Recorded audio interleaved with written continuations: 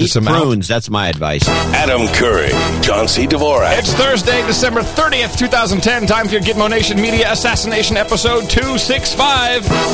This is No Agenda. Watching the mud slide down the Hilltop Watchtower Crackpot Command Center in Gitmo Nation West, here in the People's Republic of Southern California. In the morning, I am the former Soviet spy known as Adam Curry. And from northern Silicon Valley, where it's Christmas week and nobody's working, and it shows, I'm John C. Dvorak. It's Crackpot and Buzzkill in the morning. Yeah, lazy asses there. In the morning to you, John. In the morning to you, and in the morning to all ships at sea and foot on the ground. Okay, we'll try that again. It's ships at sea and boots on the ground. Boots. Wings in the skies. Hams on the air. And human resources in the chat room at noagendachat.net. They are completely charged up and ready to go the way their government loves them. You know, it seems to me if you're going to run down that line, you should say hams on the air and human resources everywhere. Oh, to do like a rhyme? It would have a nice little rhyming end. Okay, like a haiku. Haikus don't necessarily rhyme. No, I know. I'm changing it now in the script. So we always have it correct now. But can you maybe remember for once that it's boots on the ground and not feets on the ground? We're talking about the feet that keep washing up on shore. Yeah. Hey, John, last show of 2010. Oh, that's right. This is the last show of 2010. This is the last show. That's right. How was your Christmas? Christmas was good. What did you receive? Did you receive any gifts outside of pure love from your family? I got a few things, this and that, and the other. Like, what'd you get? Like, nothing. I want to know. It's interesting. Well, I got it's just, a lot of. Come on, man. Stuff. Just say it. Just say it. What's wrong? You ashamed? I got a pile of all kinds of stuff. You don't remember, do you? That's the problem. I do remember. Well, I mean, the most important thing is not really a gift. It was some sort of work done for me. So. Oh, really? Like one of those gift certificates? Like, hey, dear Dad. Well, those don't work, by the way. They suck. I used to do those once in a while for my parents. Yeah, no, I'll wash like the car. Yeah. Right. Thanks. I still have one of those from my wife from about 15 years ago. To wash the car? I pull out every once in a while. To wash the car? What about this? Screw ya. But was it to wash the car? Or what was it? No, it was like all kinds of stuff, to clean the office, to scratch my back. Uh-huh. It was a huge pile. It was a big, giant bundle. Really? It says, scratch my back. Yeah. And it's like within a month. How romantic. I like you and Mimi, I got to tell you, you guys are just killing me. So it's like within. Oh no. Hello, John. Hello? Oh, that was weird. I'm sorry. So for some reason you went on hold. It must have been my fault. I say, within a month, scratch your own back, and then the next year is to give me a back scratcher, and that was the end of that. Wow. I got some cool gifts. Oh, so I get it. You want to talk about your gifts? No. What was the coolest one? The coolest one was from my daughter. She gave me a USB record player, which I thought was so awesome because, it's like when I was... when I was 5, I think I had a plastic. It's made of plastic, of course. I had a plastic record player with like a little suitcase, and blue, and you open it up, and the top was the speaker, and then I put my Peter and the Wolf record on. And this thing is pretty amazing. It's like, it's a record player, and you plug it in. It has stereo outs as well, but you can plug it into your computer. Or it also has a little transmitter in it. You can. Curiously, my wife gave me the exact same gift about 2 Christmases ago, but it doesn't have the transmitter. It's the original older version. Right. The transmitter part is pretty cool, but because it's portable. But on the Daily Source Code tomorrow, last one of the year, I'm going to play some vinyl that I got laying around. Yeah, man. Well, wait until you see what I've got laying around in vinyl. That's what's really cool. It's not just the fact that it'll sound scratchy. You'll have to listen tomorrow. Come on, tell me. No, listen tomorrow. Just tell me one. Grandmaster Flash and the Furious 5. The Message. The 12-inch. Glad I asked. Yeah. Okay. So we have one executive producer, one associate executive producer. Might as well get them out of the way to the 40 listeners who apparently are working during the week. Right. we do have at the break, we have a bunch of make goods, apparently. We missed some people in the previous episodes. In the long episode version, we did. Oh, the long episode version. What was that? Oh, the one where we had the after technical problems and everything. Yeah. Okay. So our executive producer for this show, who contributed 333 from Toronto, Ontario, Sam. It's either Leung or Long or Lung. It depends on. I think Lung. I always thought it was Leung, but okay. Dear John and Adam, in the morning, the both of you, hopefully this tiny donation will help dig you guys out of the hole from the coin challenge. I also wanted to refill the karma jar and should complete my knighthood after surviving vacation. According to this, he is a knight as of this Yes, moment. I see the little knight logo next to his name on the spreadsheet, which is... so it would be Sir Sam. Cool. Also want to let you know that I sat in the lobby of the UN leeching off their free Wi-Fi to download No Agenda 264. Excellent, Good idea. excellent. Thought you might enjoy that. Happy New Year. May there be more No Agendas in 2011. We assume so. It's Sam from Gitmo Nation, Great White North, which is Canada. And then our associate executive producer for this week, who donated $213.37, is Troy Rudder. Isn't Troy a sir by now as well? You know, I don't know. Maybe Eric will look his numbers up. He's in Ames, Iowa. The fabulous Ames, Iowa. No real message. Just keep spreading the awesome. We will. We'll do our best to spread some awesome. And we appreciate that coming at the end of the year with some nice giving levels. That's highly appreciated. I got a couple of quick PR mentions. One from noagendanovels.com. Scott, you remember, who wrote the book One Day in Gitmo Nation? Yeah. Of which a portion of the proceeds goes to support the show. He says, a very nice gentleman by the name of Brendan Kidwell bought a download copy of One Day in Gitmo Nation and proceeded to turn it into an EPUB format. So I have now made that version available for download as well. That means human resources with iPads, iPhones, Nooks, and other e-readers can read it in the right format. It saved me a lot of time and money. I'm sending him a signed book, a copy of the book to say thanks. So you can get the book for free by downloading it. Hold on, I got to take off my jacket. It's a little warm here. What? I got to take off my hoodie. It got a little wearing warm. A hoodie? Yeah, dude, it was like 45 degrees here last night. I know. Oh, the horrors. Horrors of 45 degrees. So go check out noagendanovels.com. And just a quick note from Mitch Bidron, who says, hey, you guys never have to worry about stuff like the explicit tag on iTunes. Instead, you probably just want to post a warning about the true danger of your show. My 11-year-old daughter, Valerie, has a new hobby, reading magazines specifically to see the side effects of advertised medications. I'll be sending you my remaining knighthood money for show 270, but I want to let you know some of the good that you are doing. We appreciate that, Mitch. Yeah, we were up in a Big Bear, actually. Oh, yeah, you went to Big Bear. It was, that's really interesting. Before you talk about that, though, let's mention the fact that the people who do give us at a certain level will get their executive producer credits. They can use them as credits, and you can do that by going to noagendashow.com or Dvorak.org/NA. Okay, then let's do it officially. And thanks, Sir Sam Leung, Leung, and Troy Rudder. Still not sure. No, he's still about $263.37 short of knighthood. Give or take a penny, but Troy is our associate executive producer. Thank you very much. Unlike those phonies in Hollywood, will actually vouch for your credit. Everyone else out there, you must go out and go forth with the propagation of the message. Our formula is this: we go out, we hit people in the mouth. New world order. Say it with me now, loud and proud. Shut up. By the way, the spokesperson for that clip got fired. Yeah, I read about that. So that's good. So maybe we can get him to do a new version for us. He needs a gig. He's looking for a gig, and we're it. We're it for him right now. Now, Big Bear is kind of interesting. Went up there to the snow. So the way it's advertised, if you live in L.A., here's the way you say it. Big Bear, man, it's great. It's only 2 hours away. Now, when you actually drive it, it's 3.5 hours. Oh, I'm surprised it's that short.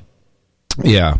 And it was, we had like a snowstorm up there. It was pretty cool. It was actually quite. I didn't stay long enough, I would have to say, but we didn't want to risk getting stuck up there and not being able to do the show. I swear to God. It's like we got to come back on time, well on time Wednesday evening so we don't mess up the show. That's good. Although there was fine and dandy high-speed internet available, so I could have done the show from there. In fact, as most people do, I was up there, and you look around, you go, well, you know, I could buy a plot of land, and we could just park a trailer on it while we're building the house. No.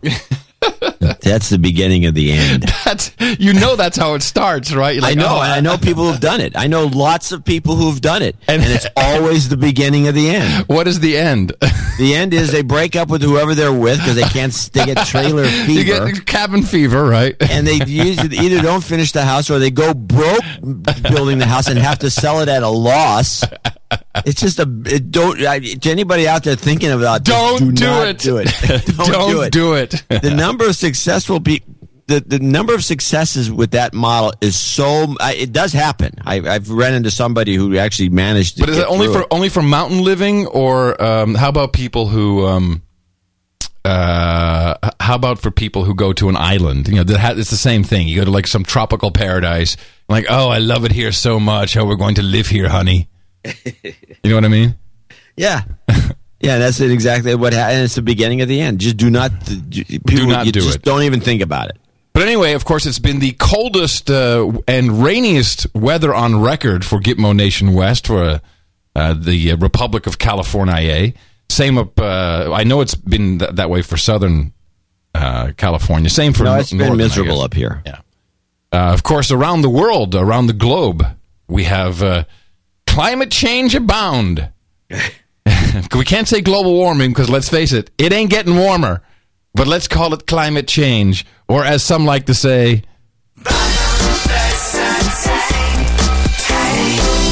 something funny though. In the Gitmo Nation East, United Kingdom, they had a scheme, as they call it, over there. I guess it was like 4 or 5 years ago, and the scheme was, you would get a £400, I guess, tax break or rebate if you installed one of the extremely environmentally global warming, climate change friendly boilers.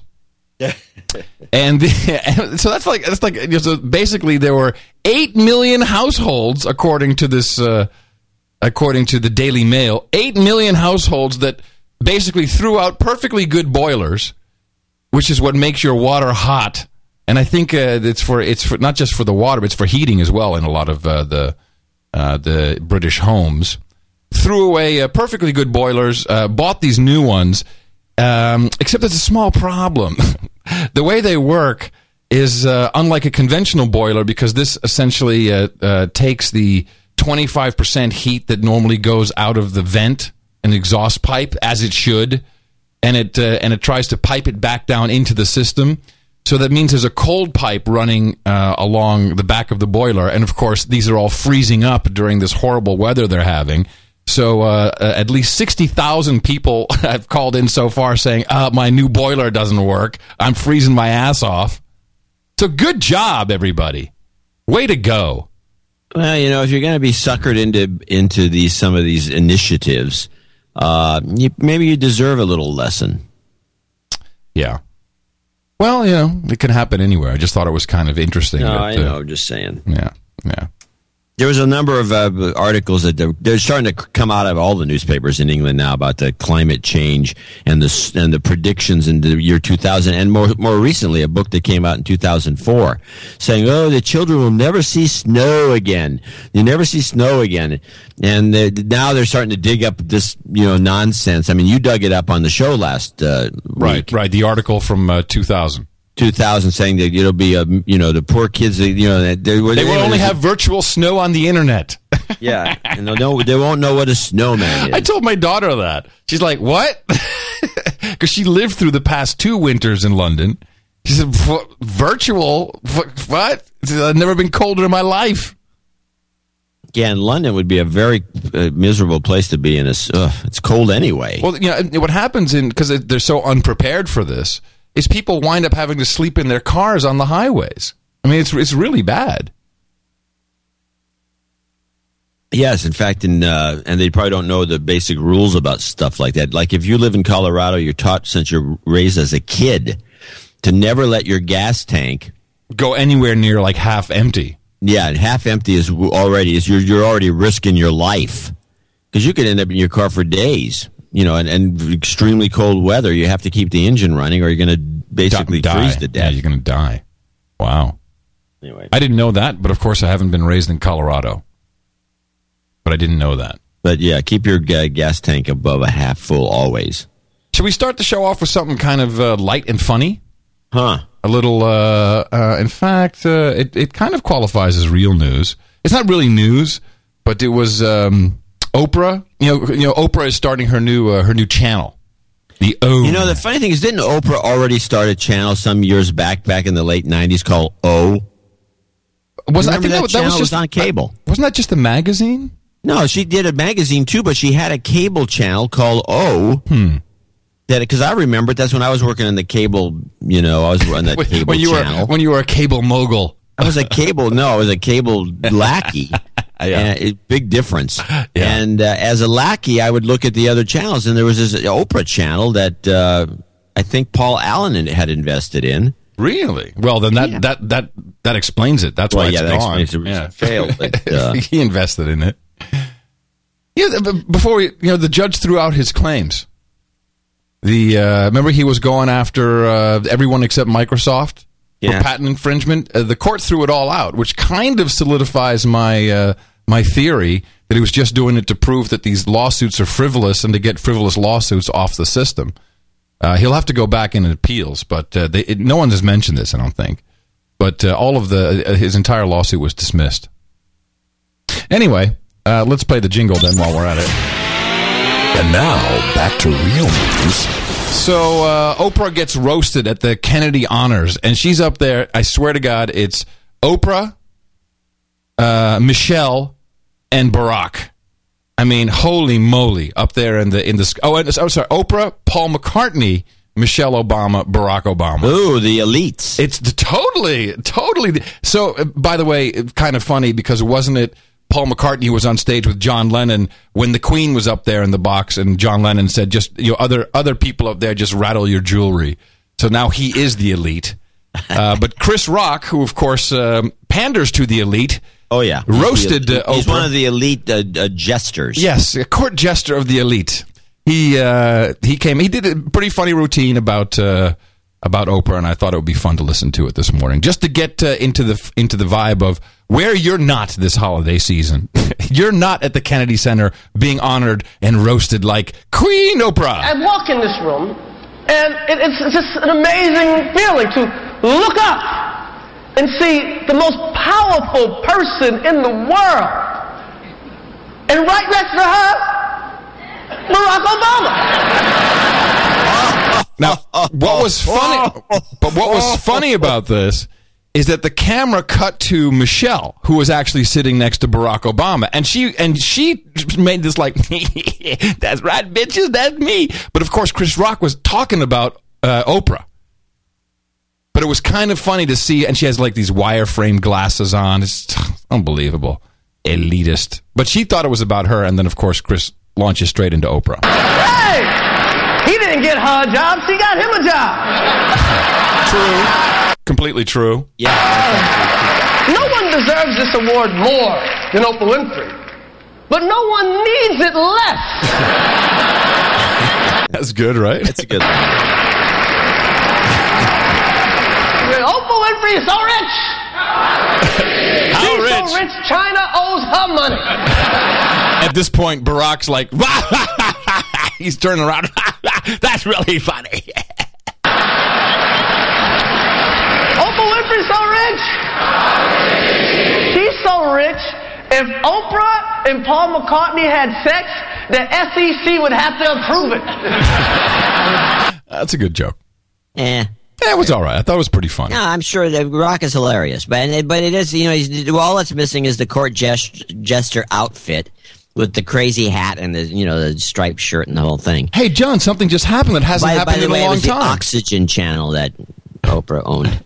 Something just happened that hasn't happened in a long time. What? You went up an octave on Skype. I did? Yeah.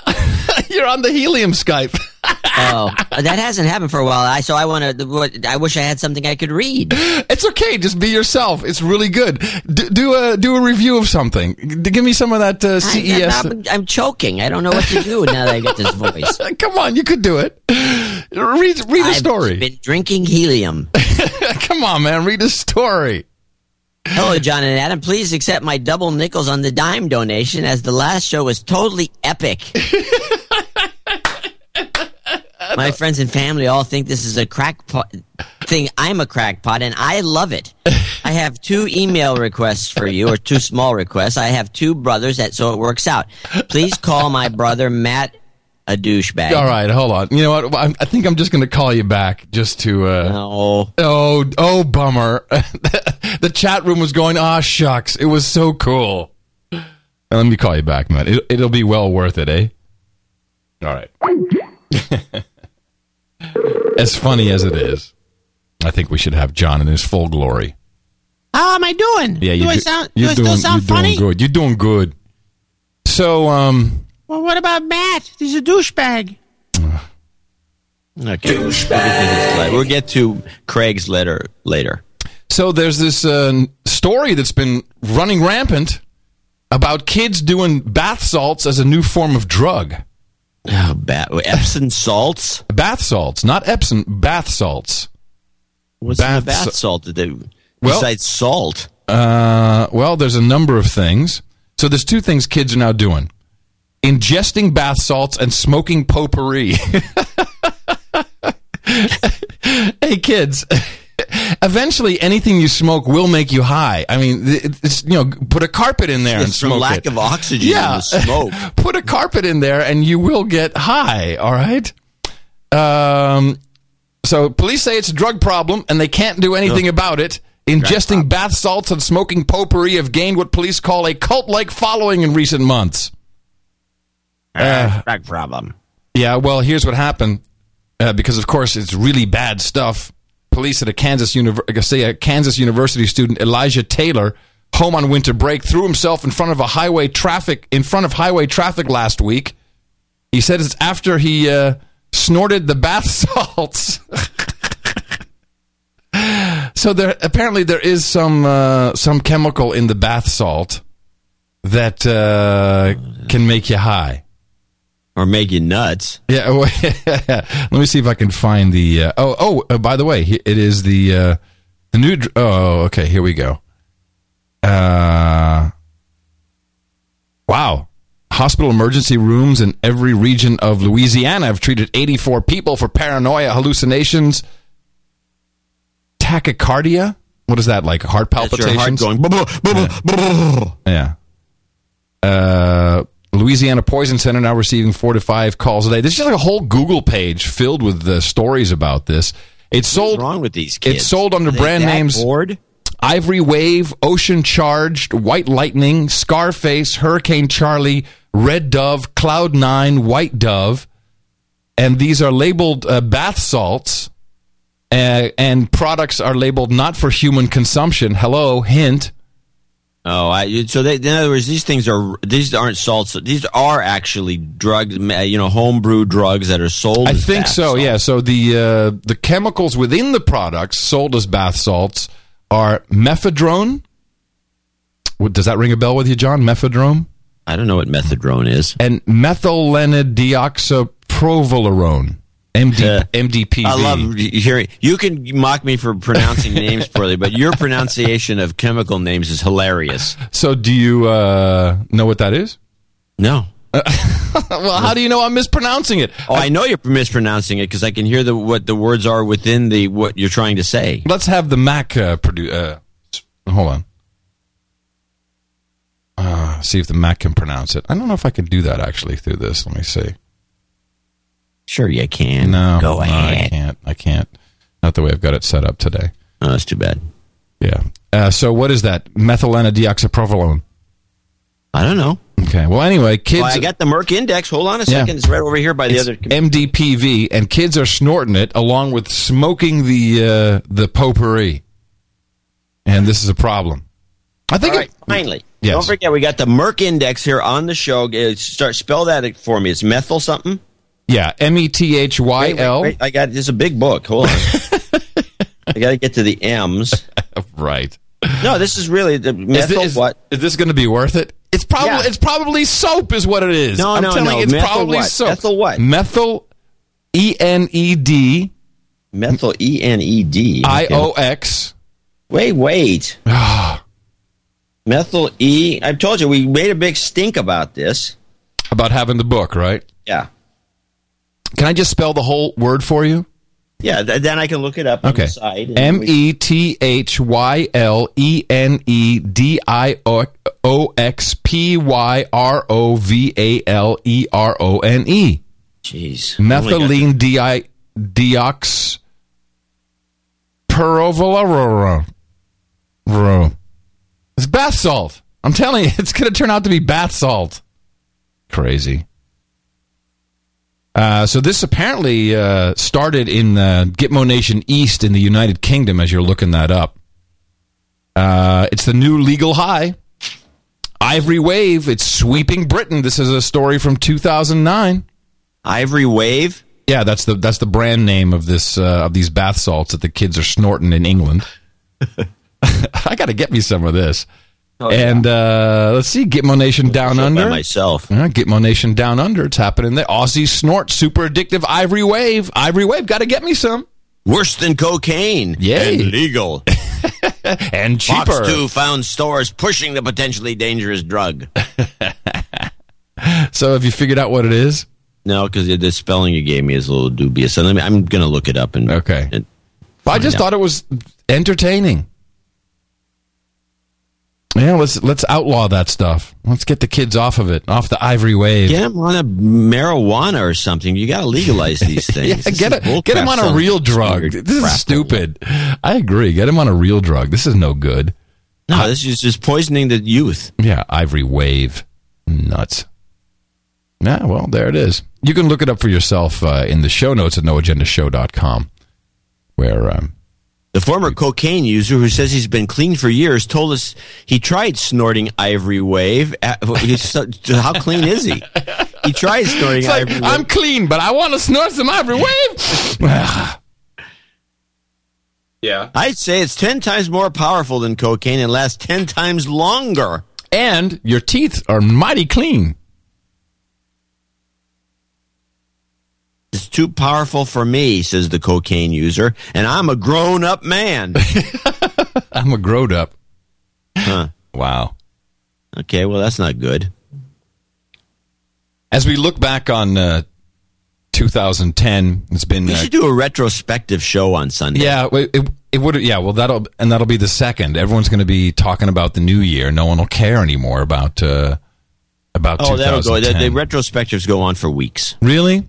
Oh, yeah. Well, there's a retrospective that I'm going to play you the promo, actually. It's something that we were all over from the beginning, and of course it's completely gone away. No one talks about it.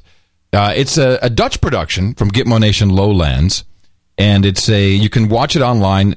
You'll find the link to the YouTube video series, since it's 4 parts, so YouTube only lets you upload 10 minutes or whatever, under Gitmo Nation Zloty, and it's about Poland. And I'll play this promo for a second, which is kind of the opening of this piece, because it's the piece is in it's Polish with the English narrator and English subtitles, translated subtitles. But it's about something that happened this year that has just been kind of forgotten. Hello, friends. I write you this letter from Krakow, Poland. Most likely, after you will have read my letter, you will conclude that I'm crazy. Or at least that everything in this letter is preposterous. And you know what? I even hope that you are right. And this is just a hallucination, or at worst, a nightmare. Nevertheless, at this moment, I myself and most of my countrymen are deeply concerned and uncertain. Maybe history will prove that our anxieties are false, that we have a natural tendency to paranoia as a part of Polish soul. Maybe. I hope so. But for now, let me tell you about my worries. They start on April 10th. So, do you remember what happened April 10th, John? Wasn't that the guy from Yo Agenda? Now, I know it sounds like comic strip blogger, who is from Poland, by the way. No, but this is about the half of the elites, half of the government was wiped out in one plane crash in Russia. We discussed this, including the gunshots that took place would kill the rest of the ones that didn't die in the plane. Exactly, and so this is an outstanding piece of video, I have to say, produced with government money in Gitmo Nation Lowlands, and just really, really good. It's called a letter from Poland. And, it's when you look at where Poland is on the map, I encourage you to do that from time to time. Just pull out, we have the thing called Google Earth, and you'll see that there's a reason why they have skepticism and, what did he say? A part of the Polish soul? Well, they're worried. Yeah, I would think. They're perpetually worried about stuff. Yeah, well, they are. Yeah. And I don't blame them. Yeah. So just something great to watch if you want to kind of wrap up the year. Feel real good about yourself. Actually, I have kind of a retrospective show in a way. By the way, it's pronounced methylene dioxypyrovalerone. And what is it? I don't know. I can't find it in the book. Well, how do you know how to pronounce? It's not in the book. Of course not, because it's in Johnson & Johnson's stable of cleaning products. It's not a drug. It's soap. It's soap, John. It's soap. Get with it. So okay. I've been continuing to follow what's going on in Haiti, and I have a reason for that. Because, of course, who was it who did the big benefit for Haiti, John? Who was that guy? There was a couple of guys, very, very big guys. Yeah, who was that guy? There was a guy named Clinton. Yes, that's one guy. I believe was a former president of the United States. Yes, who was the special envoy to the United Nations. Yeah. I believe he was president after President Humphrey. Yes. And then there was another president was involved, Bush, who was helping Bush, yes, President correct. Clinton, yeah. And what did they say? Just send us your cash. Now, right now, all we need from people, if you can't be part of a medical team or a search and rescue team, we just need cash. I know a lot of people want to send blankets or water. Just send your cash. So they had, there's another guy. Who did the big benefit? Who was that, John? The big benefit. You know, the big one with all the stars. No, with all the stars. It wasn't Bono. Was it Paul McCartney? Was it, who was it? Clooney, George Clooney, right. He's the number one guy, and he's the go-to man. He's the go-to guy. We'll be talking about him later today. Oh.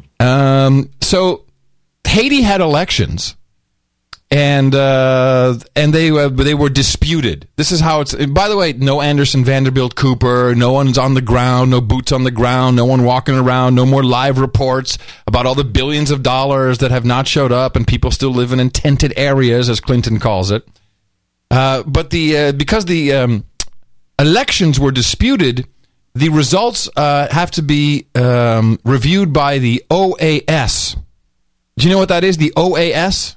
The Office of Animals and Shelters. You're not being serious today. Huh. It is the Organization of American States. Oh yeah, right. Those are the right. Yeah. Weren't we kicked? Wasn't the United States kicked out of that group? Well, what's interesting is there was a guy who was kicked out of the OAS, a kind of a high-ranking official, a Brazilian diplomat. He's actually been kicked out of the OAS. He's been kicked out of Haiti altogether because he was criticizing what happened during these elections publicly in Swedish publications. By the way, the Swiss, not the Swedes, by the way, are really doing a pretty good job of reporting on the atrocities that's going on there. And there's a huge article linked in the show notes. And what I found from this was a report from our Canadian friends at CBC, who actually did a very good job of reporting on the elections in Haiti. And I feel compelled to share that with the group, since this is, remember, what we got here in the United States and in Britain and in the Netherlands and Germany and all these places where we send all of our money. We texted our $10. Oh, I feel so much better now. And so a year later, Everyone's still intense. We're pooping out everything because we're poopitout.com full of cholera brought in by the UN. And here's how the election sounded. This is a retrospective report from CBC in Canada. Many consider today's presidential election critical for the country, but it was rife with problems and widespread allegations of fraud. The CBC's Paul Hunter is in Haiti to cover the election. Paul. Now, this was reported, by the way, about fraud, right? So what do you think that means, John, when you think, oh, there's some fraud? I mean, do you think... Well, I would think that it means somebody is stealing money. When it comes to an election... when it comes to election, it would mean that people were getting credit for votes that didn't take place, or there was some people being paid to vote, or the whole thing was rigged. Here we go. Well, tell us what you saw today. I saw ballot stuffing, Wendy. I saw ballots torn from the ballot boxes. I saw angry election officials, angry candidates, angry voters.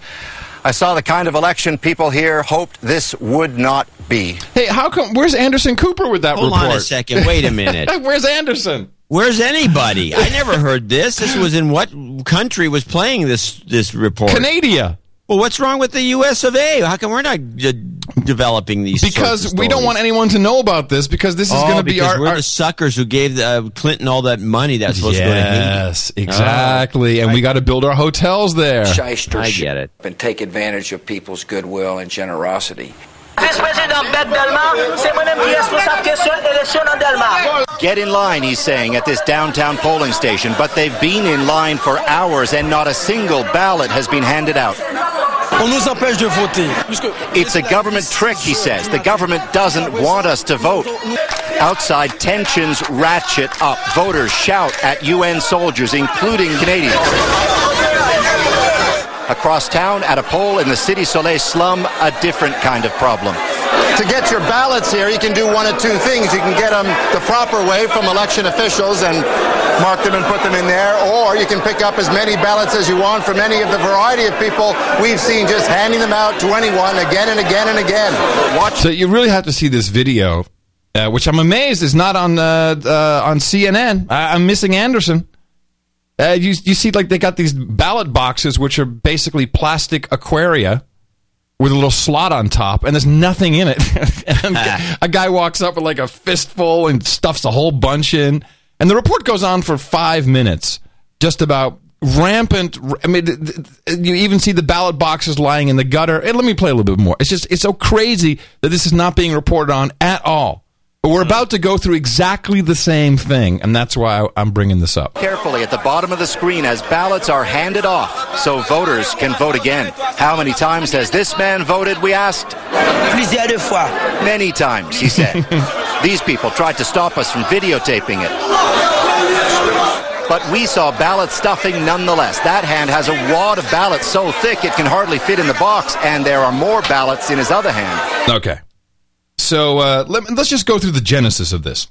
So almost a year ago, we had this huge earthquake, right? Yeah. And just by coincidence, everyone was doing training exercises right in that area. Remember that? Yep. It was really coincidental, right? And then, so then we pulled all our guys out. We had like 30,000 U.S. troops, and then we had our huge benefit shows, and everyone's like, oh, we are the world, we are the children, everyone's sending billions of dollars, Clinton and Bush, and now we fast forward a year later, and all we're waiting for is for the shill government to be put in place, which is Jude Celestin, and he will essentially hand over control to the United States government. No, he's handing it over to Clinton, not the U.S. government. I'm sorry, you're right, to Clinton. To Clinton, who then will subsequently build his hotels, his tax haven. Yeah, it's his favorite place. Yeah, it's going to be awesome. It's where they had their honeymoon. We have to remember some of the backstory. Yes, in that you can still stay at that wonderful hotel, by the way. Yeah, it's still open for business. So we're about to see something very, very similar, and it's important to see the players. So. We caught this about a month or two ago. George Clooney hanging out with President Barack Obama. And it's about Sudan and Darfur. And we, of course, being the suspicious guys that we are, saying, oh, well, wait a minute, what's happening here? And I think you were the one that came up with his dad looking like a spook. Are you with me, John? Yes, his dad does look like a spook. Okay, well, I'm waiting for you to chime in at any moment and help me with the story. You were on a roll. You were kind of moving it along. Okay, all right, good. Letting you go. I'm letting you go. All right, so then we find out, of course, that his dad is part of the American University, and there's a whole, that's the whole media shill system is there. In fact, you even told us that the famous speech by, was it Roosevelt? No. Eisenhower about the the military-industrial complex, and initially was the military-industrial academic complex. Right. So we connected all those dots. So now it's time for Clooney to sell it, because he's got to sell it. We've got something's going on in Sudan, something's going on in Darfur, and Clooney's the man. He's got to go in and sell this thing. And so, what did you get this article emailed to you, John? Maybe a couple times? You take it. About George Clooney teaming up with Google and several other celebrities. Oh, yeah. They are going to be watching through satellite technology movements of what is happening in Sudan. And he has a website for this. It's called Not On Our Watch. You can find it at notonourwatchproject.org. And here it is. Board member George Clooney, the world is watching. New satellite Sentinel project aims to deter war in Sudan. A new human rights project initiated by Not On Our Watch board member George Clooney will combine satellite imagery analysis and field reports with Google's MapMaker technology to deter the resumption of war between North and South Sudan.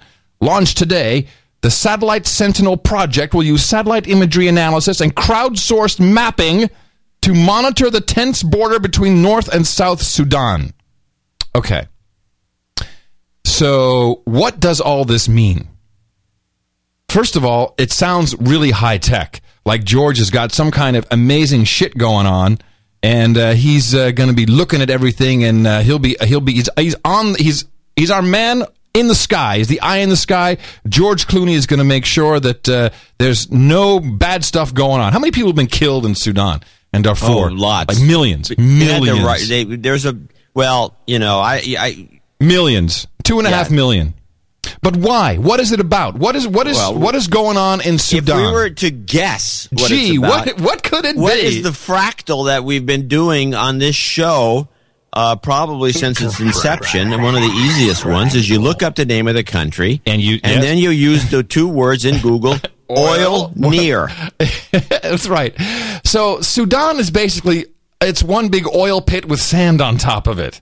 Okay. And the thing is that most of the good oil is in the southern part. And where's all the... now there's a referendum to split the country in half because, there's this evil Muslims up in the north, and you get who harbored Bin Laden, by the way. They're terrorists up there. Yeah, terrorists, Bin Laden, and pirates. And they're controlling the oil in the south, and these poor, peaceful people.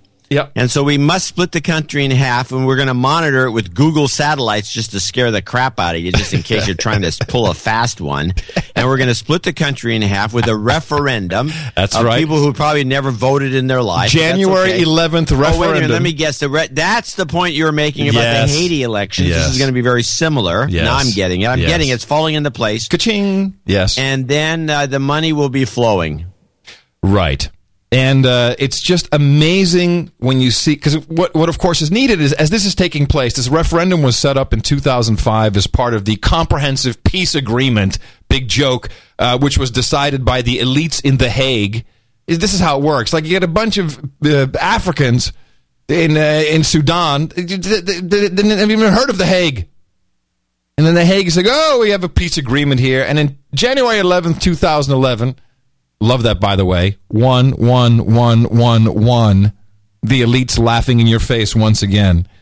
They're going to hold this referendum, which, of course, it's going to kill tons of people. Oh, yeah, but a lot of people are going to die in this. But in order to sell it to the slaves, the stupid slaves like us, we've got to get our guy Clooney in. And he's the go-to guy. He's the go-to guy. But he's also hanging around some creepy guy that we discussed before. I got it here. So he's got, first of all, he on this Not On Our Watch Project.org, he brought in Don Cheadle, Matt Damon, Brad Pitt, Jerry Weintraub. Actually, let's play a little game, John. Let's play a little game. Which name does not belong in this list? George Clooney, Don Cheadle, Matt Damon, Brad Pitt, Jerry Weintraub, or David Pressman. Who the hell's David Pressman? Bada bing! Right off the bat, John. Great. David Pressman is an American human rights lawyer, according to Wikipedia. Former aide to Secretary of State Madeleine Albright. He advises a number of, he's the handler, highly visible individuals on foreign policy and related advocacy strategies. He served as an advisor to Secretary Lucy Napolitano and Chief of Staff to Deputy Secretary of Homeland Security. Recently, he was appointed by President Barack Obama to serve as Director for War Crimes and Atrocities at the National Security Council at the White House, and he will coordinate the government's efforts to prevent and respond to mass atrocities, genocide, and war crimes. Yeah, he's the handler. He's the handler. Exactly. And so, of course, there's nothing at all on this website about, you can donate. But why do they need donations? I'm looking at the stats. Sudan, which is the third largest oil producer behind Nigeria and Angola. And by the way, this is never mentioned in any of the stories. Ever. Once in a while it comes up. But they're producing without our help. I mean, in other words, we do have some, obviously, foreign oil companies there, but they're not obviously cranking it up to the max.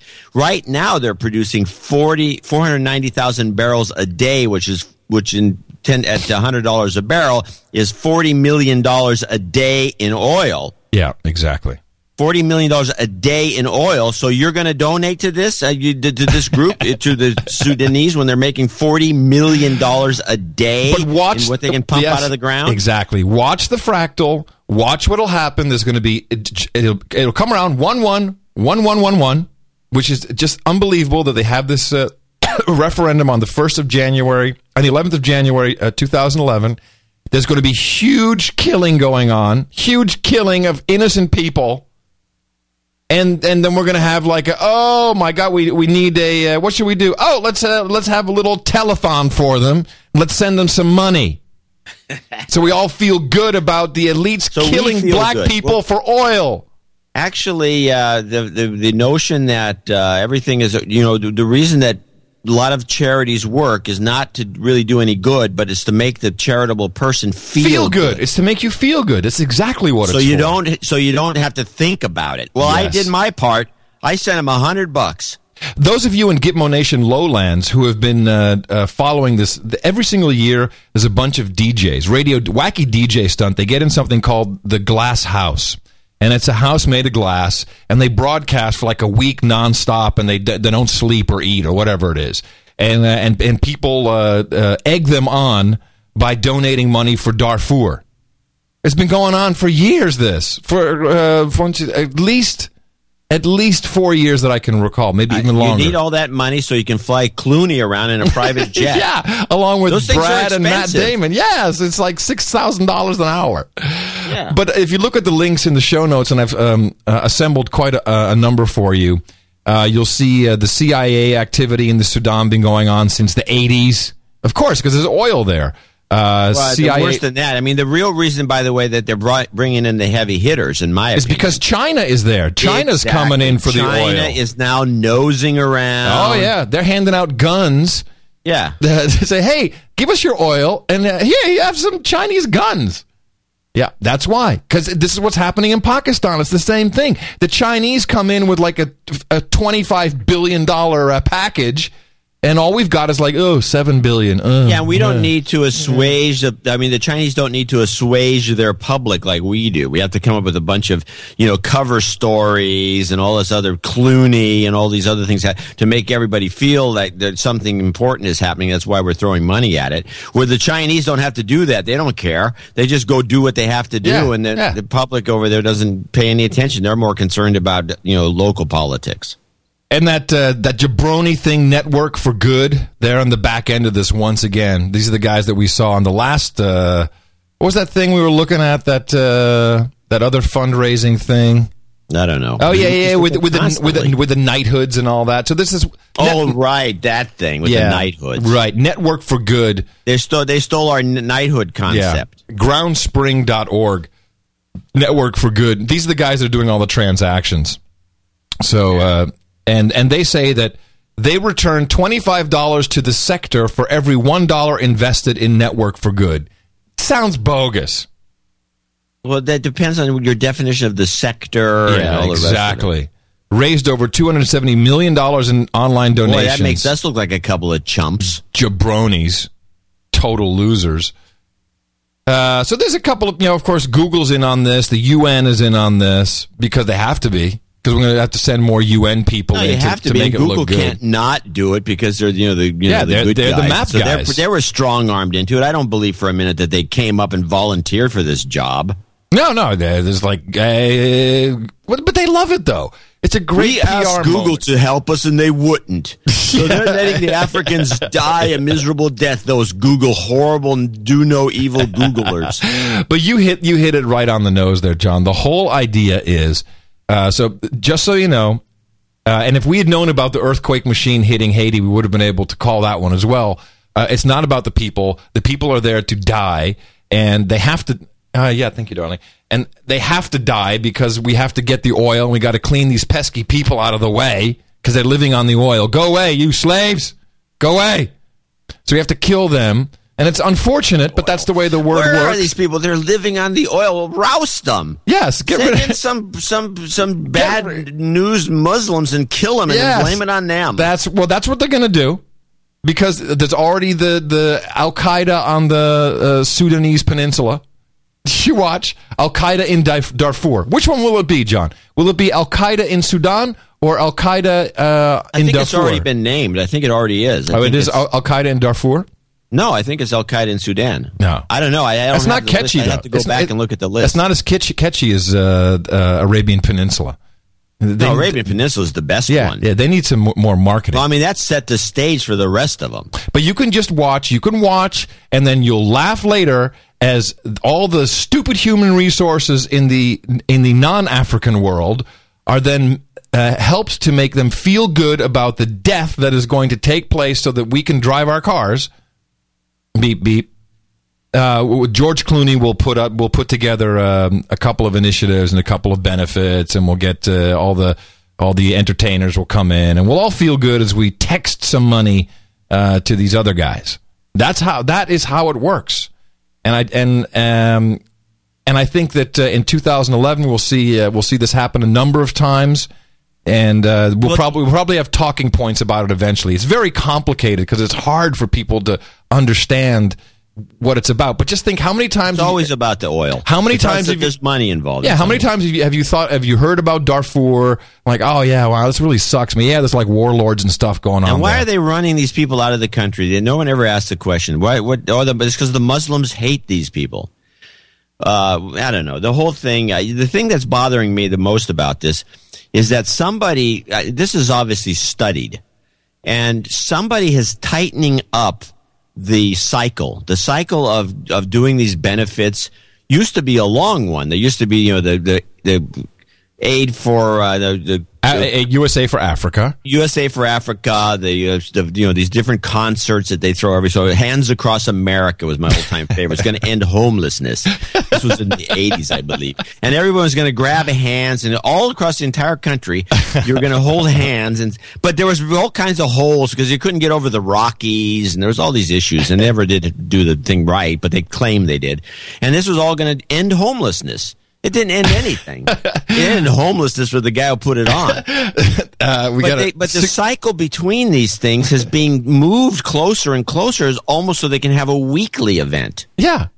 But I guess they that. figured out that the public doesn't. They're too stupid. Snookered so much that they don't even care anymore. They just, they get a guilty conscience and they throw money at by texting. Well, no, but it's getting better now because now, as a part of all banking and as a part of credit cards, they're doing this in the UK. They're trying to roll this out nationally, where every purchase you make, a piece of that will go to the good cause.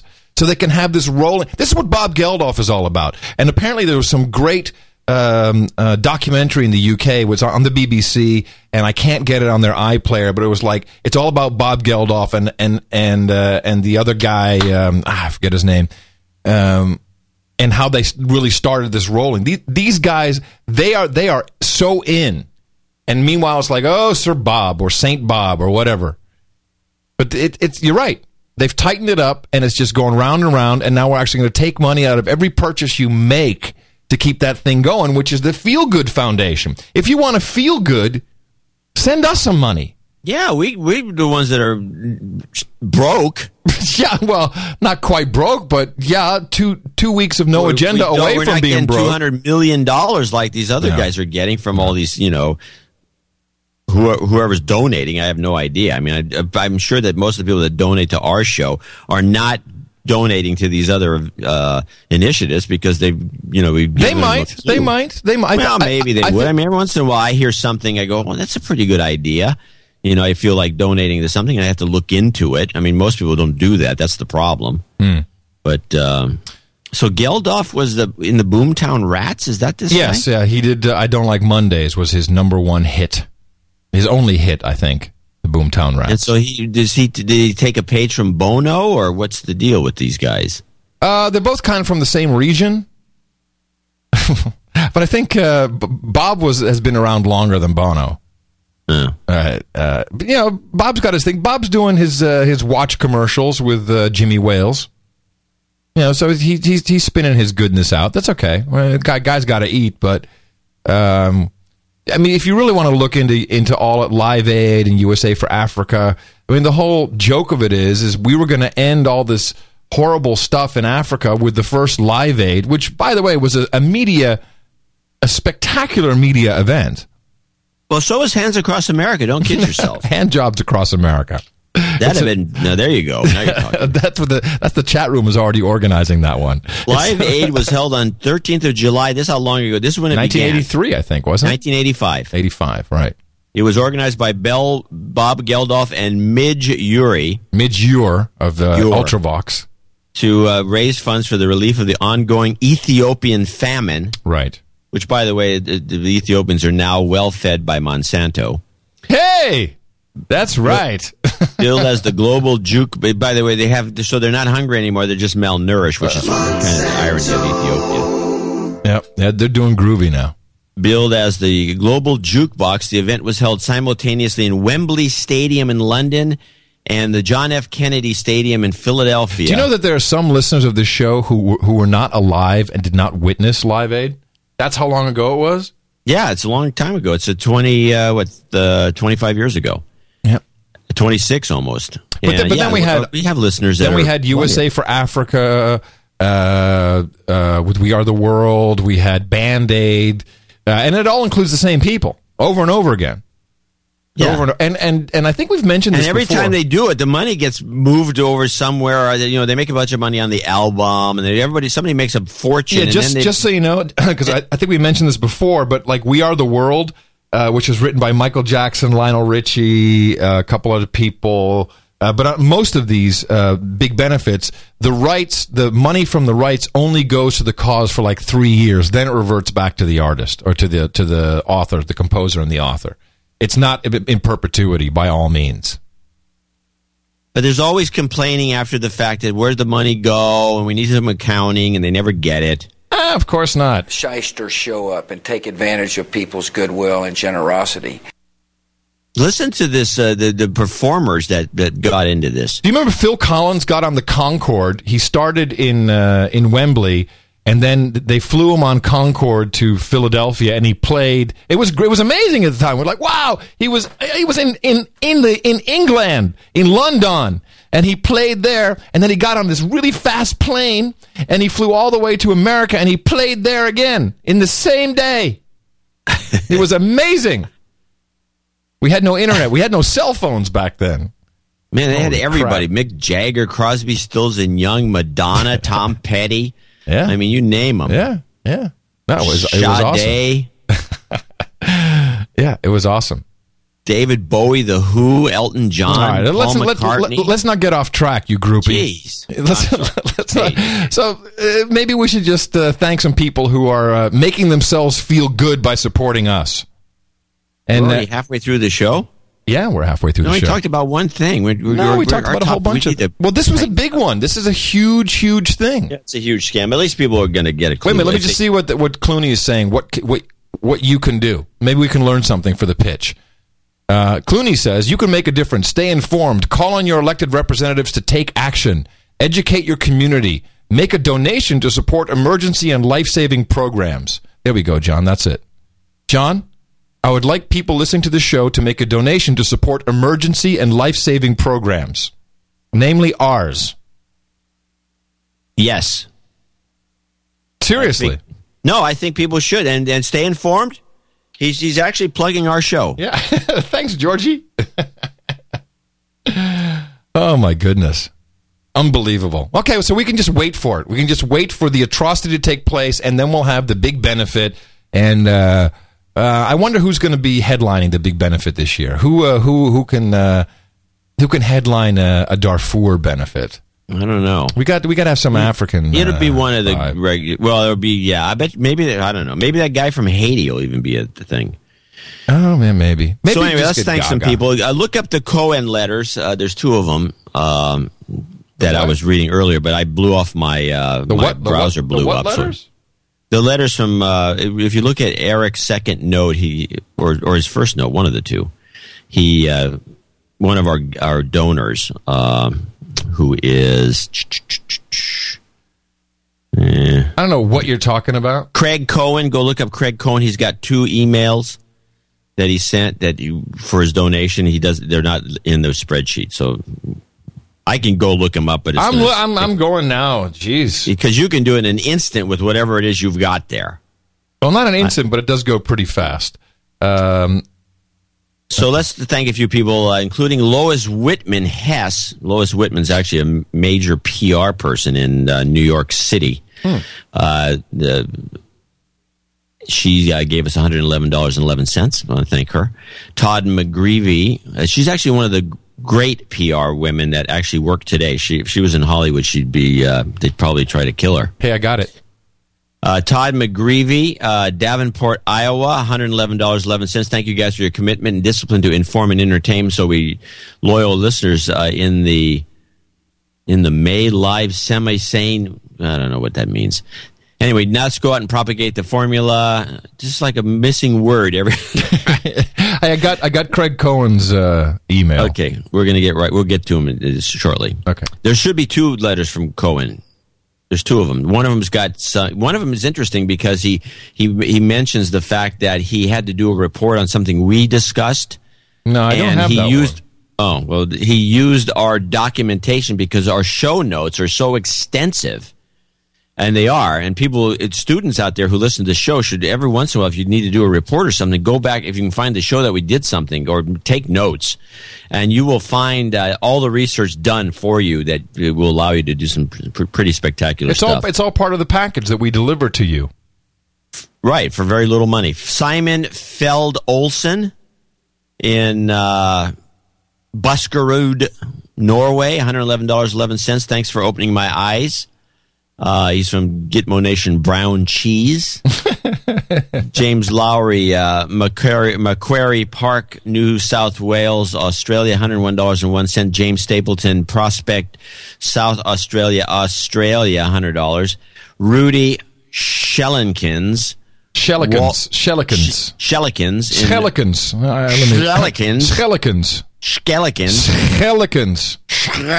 on, you can do it. Schellekens. You can do it. Schellekens. In Wajwijk, Walwick. Vake.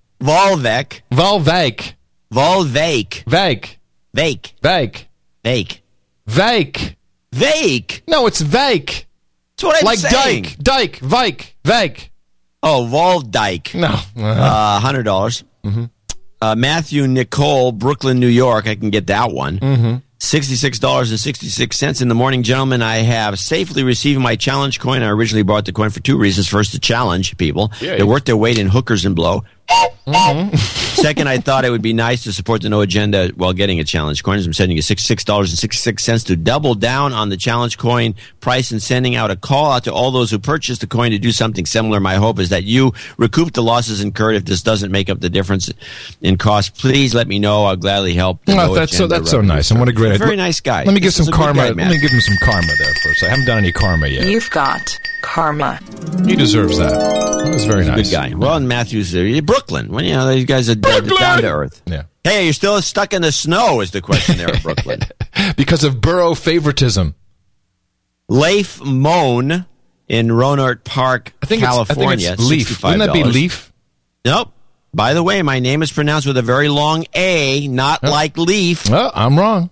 Thanks for a great show. He says, in the morning from the Gitmo Wine Cellar, a.k.a. Sonoma County, I discovered the show a few months ago, and I'm finally able to make a donation. In addition to supporting the show, I hope I can get some karma. There you go. I would work on a few goals with you in the new year. You've got karma. And then we've got, make sure you read the note there, John. Craig Cohen. You have the note in front of you. I do. You just looked it up. Hello, Adam and John. Please accept my double nickels on the dime donation, as the last show was totally epic. Friends and this is the one. Isn't this the one you read? Friends and family all think I'm crackpot. I think you just read this, didn't you? Well, I was reading it as. And then it went away. Voice. Okay. I have two brothers. I have two small requests from you, and I have two brothers, so it works out. One, please call my brother Matt a douchebag for not listening to the show. He needs to listen, but he does not. Douchebag. Two. Please give a birthday shout-out to my much older brother, Justin, whose birthday is December 31st. We're having a huge bash at his place, and I'd love him to hear this. You guys rock my socks. Keep doing what you're doing. P.S. Adam singing helps me sleep at night. There you go. Well, it puts me to sleep, too. DUIHelp.com, Barry Wilson, Arthur Kessler, and Robin Durden in Hoboken. They're all in the Knighthood Layaway Plan. I thought I mentioned them again. And Lee Donaghy, great Yarmouth, Norfolk, UK. I thought we mentioned him last year, but it's a donation for working over Christmas, $50. And also we have a lesser donation, but it was interesting, from Jeff Wheeler, which is the proceeds from an eBay auction for his breathalyzer. Right. He gave us $33.66 from the auction. Thank you so much. So he should make sure that he wants to encourage everybody to give us more, which I second. Okay, then we have a couple of make goods. Not quite sure how we. This was when we had the big technical issue, I think. Yeah, a couple shows back. Garrett McKelvey from Freedley, Minnesota, in the United States. Thank you for your $55.55 double nickels on the double nickels donation. Greg J. Morrow from Mount Pleasant, South Carolina. Double nickels on the dime. Stephen Nelson from Denver, the new Spook Central, Colorado. Also double nickels on the dime. Kyle Boje, I think it would be B-O-J-E, Boje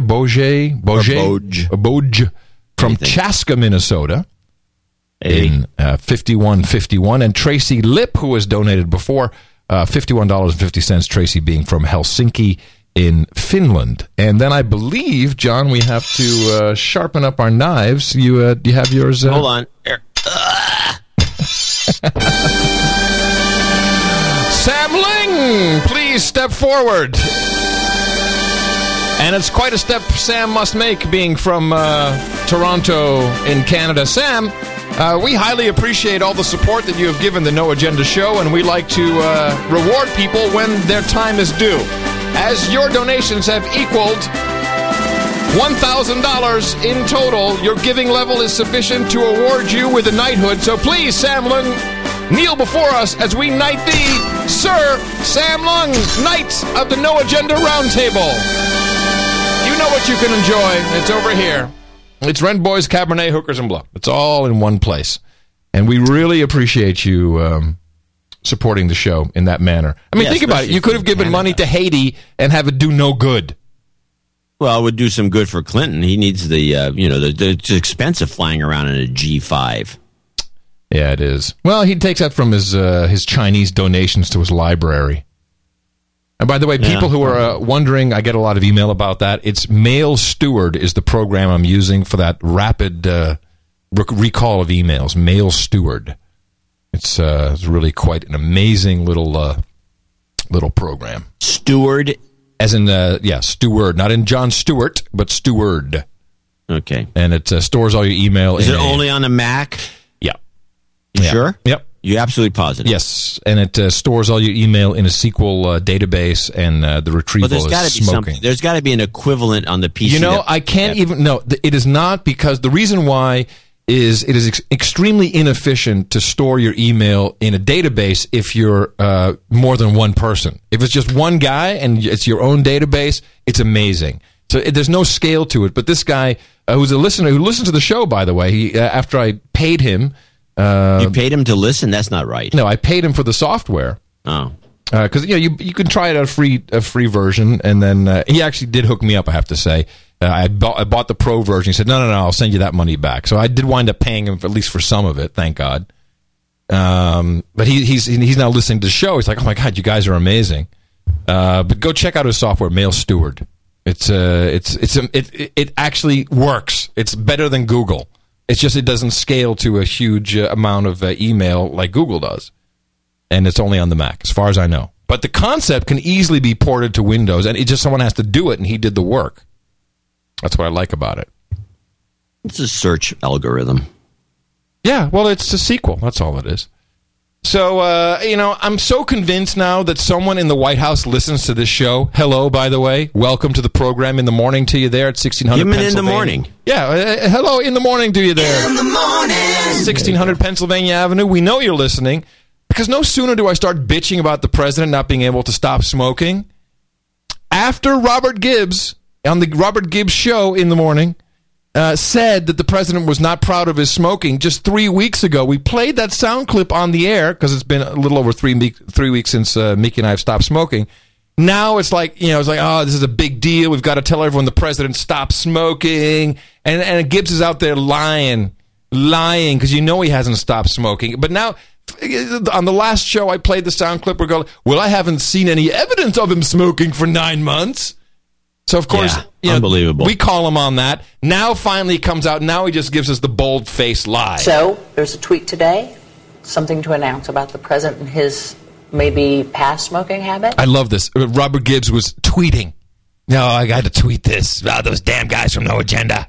I was asked, I was doing some questions on Twitter. I was doing some questions on Twitter, and people were saying, hey, on No Agenda, they say the president's a pussy. What are you going to do about that, Gibbsy? This morning I was asked whether the president was still smoking, and I can report that it's been probably about 9 months since. Probably about 9 months. You know what? I know exactly the date that I stopped smoking. Anyone who stopped smoking can tell you to the day, to the minute, to the second when they stopped smoking.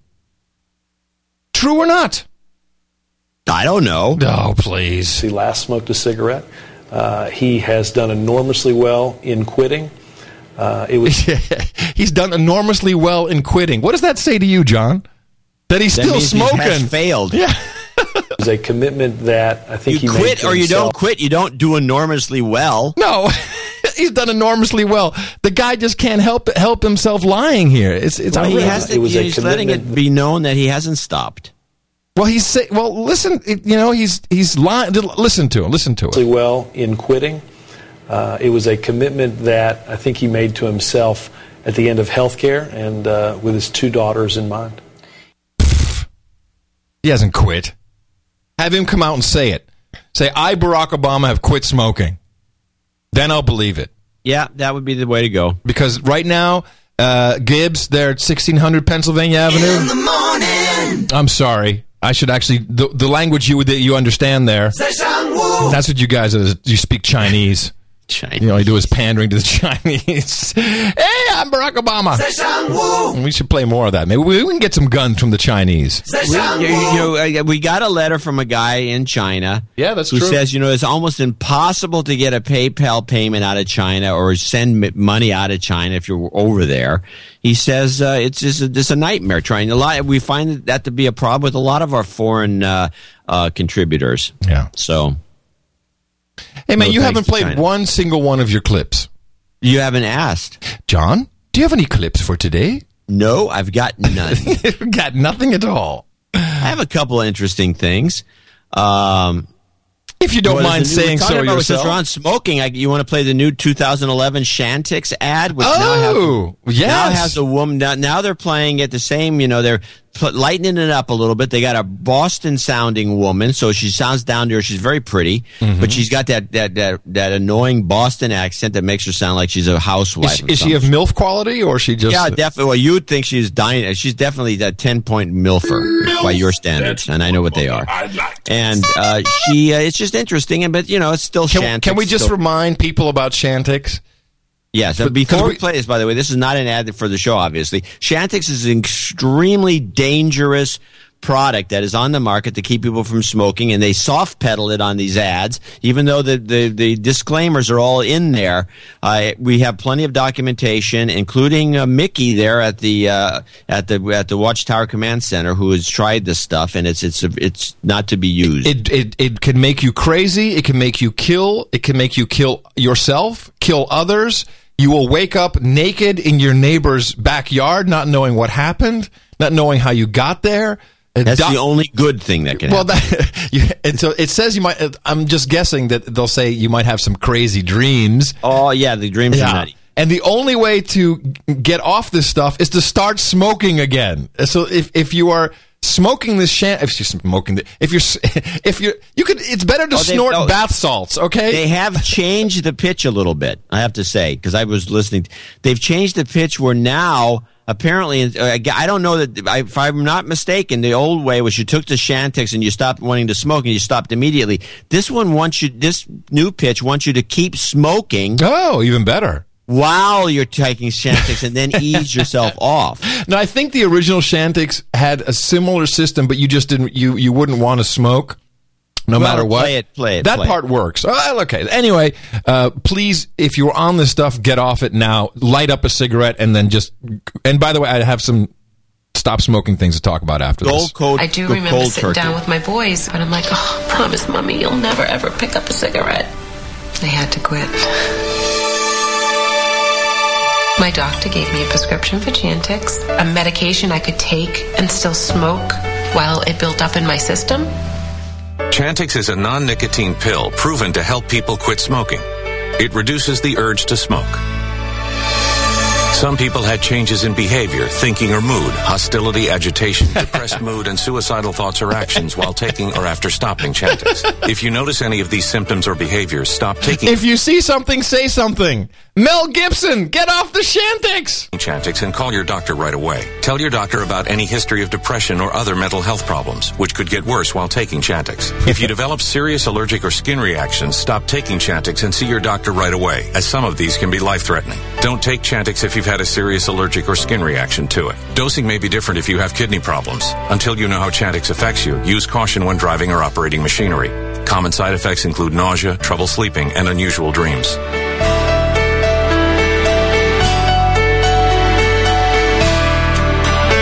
My Benjamin, he helped me with the countdown. Ben, how many days has it been? 5 days, Mom. 10 days, Mom. I think after 30 days he got tired of counting.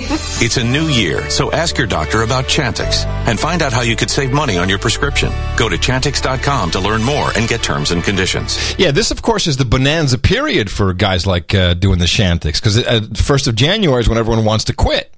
Right. Yeah, absolutely. It's a dynamite marketing scheme. These guys are... the product is what it is, but the marketing people are just on it. Should I tell you? It's amazing.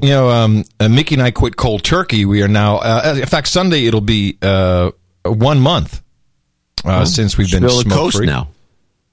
You know what the only issue is, and I'll just speak for myself because I can't. I don't speak about women like this. But you get really bloated and constipated when you stop. If you've been smoking for a long, long time, like I really, yes, 30 years of smoking, and I've been looking online, and this is a common problem because your whole body is kind of in this mode of the nicotine is processing everything. Then all of a sudden you don't produce as many, I don't know, gall or whatever the hell it is, and it's been atrocious. You got plenty of gall, whatever you call it, stuff in your stomach. And it was really, really, really bad. Stuff is starting to work right. Yeah, but this has been a month, and I've read some people. That's funny because I never knew that. And I've read stories of people. No, I've read. Well, no, because it's kind of who wants to say that I can't poop. And let's be honest, anyone who listens to this show knows that I'm a regular pooper, and I pride myself. One. I pride myself on my pooping, and now it's like this has been a real. You go for like 3 days. That's horrible. And your stomach gets all bloated, and then go into some prunes. That's my advice. It doesn't matter what you do. It nothing helps. I've been reading stories of people who actually started smoking again. It got so bad. So they can poop? So they could poop again, yeah.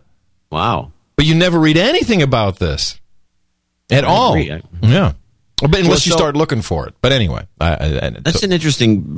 I didn't know. Hey, okay, so that's an interesting tidbit I learned on that No Agenda show. I think I should donate to them.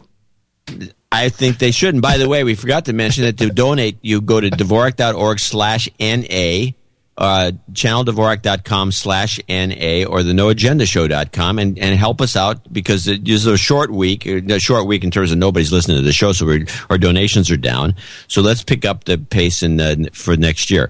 Now, Dvorak.org. And thanks to everybody who came in at under the $50 mention level. All of our $5 a month subscribers, our lucky $30, our $33 boarding pass donors. Thank you to all of you. Our 5x1. That's a big one for us for this year. And after the show today, the stream is going into maintenance mode. People have already noticed some differences. For 2011, this stream at noagendastream.com, besides it being actually possible to listen to it because we've had, severe issues in the past couple weeks. I think we're doing a little bit better today. A lot of your money is going towards systems that will keep this running, that will actually put you in charge of the stream. And tomorrow on the Daily Source Code, I'll talk more about that. Daily Source Code, by the way, also financed by your donations to Dvorak.org/NA for the No Agenda Show. All of that, it's what we do for you. Now, and we're happy to bring it to you. Yes. So now, after I got that commercial, I ran into an interesting situation, which I think may evolve.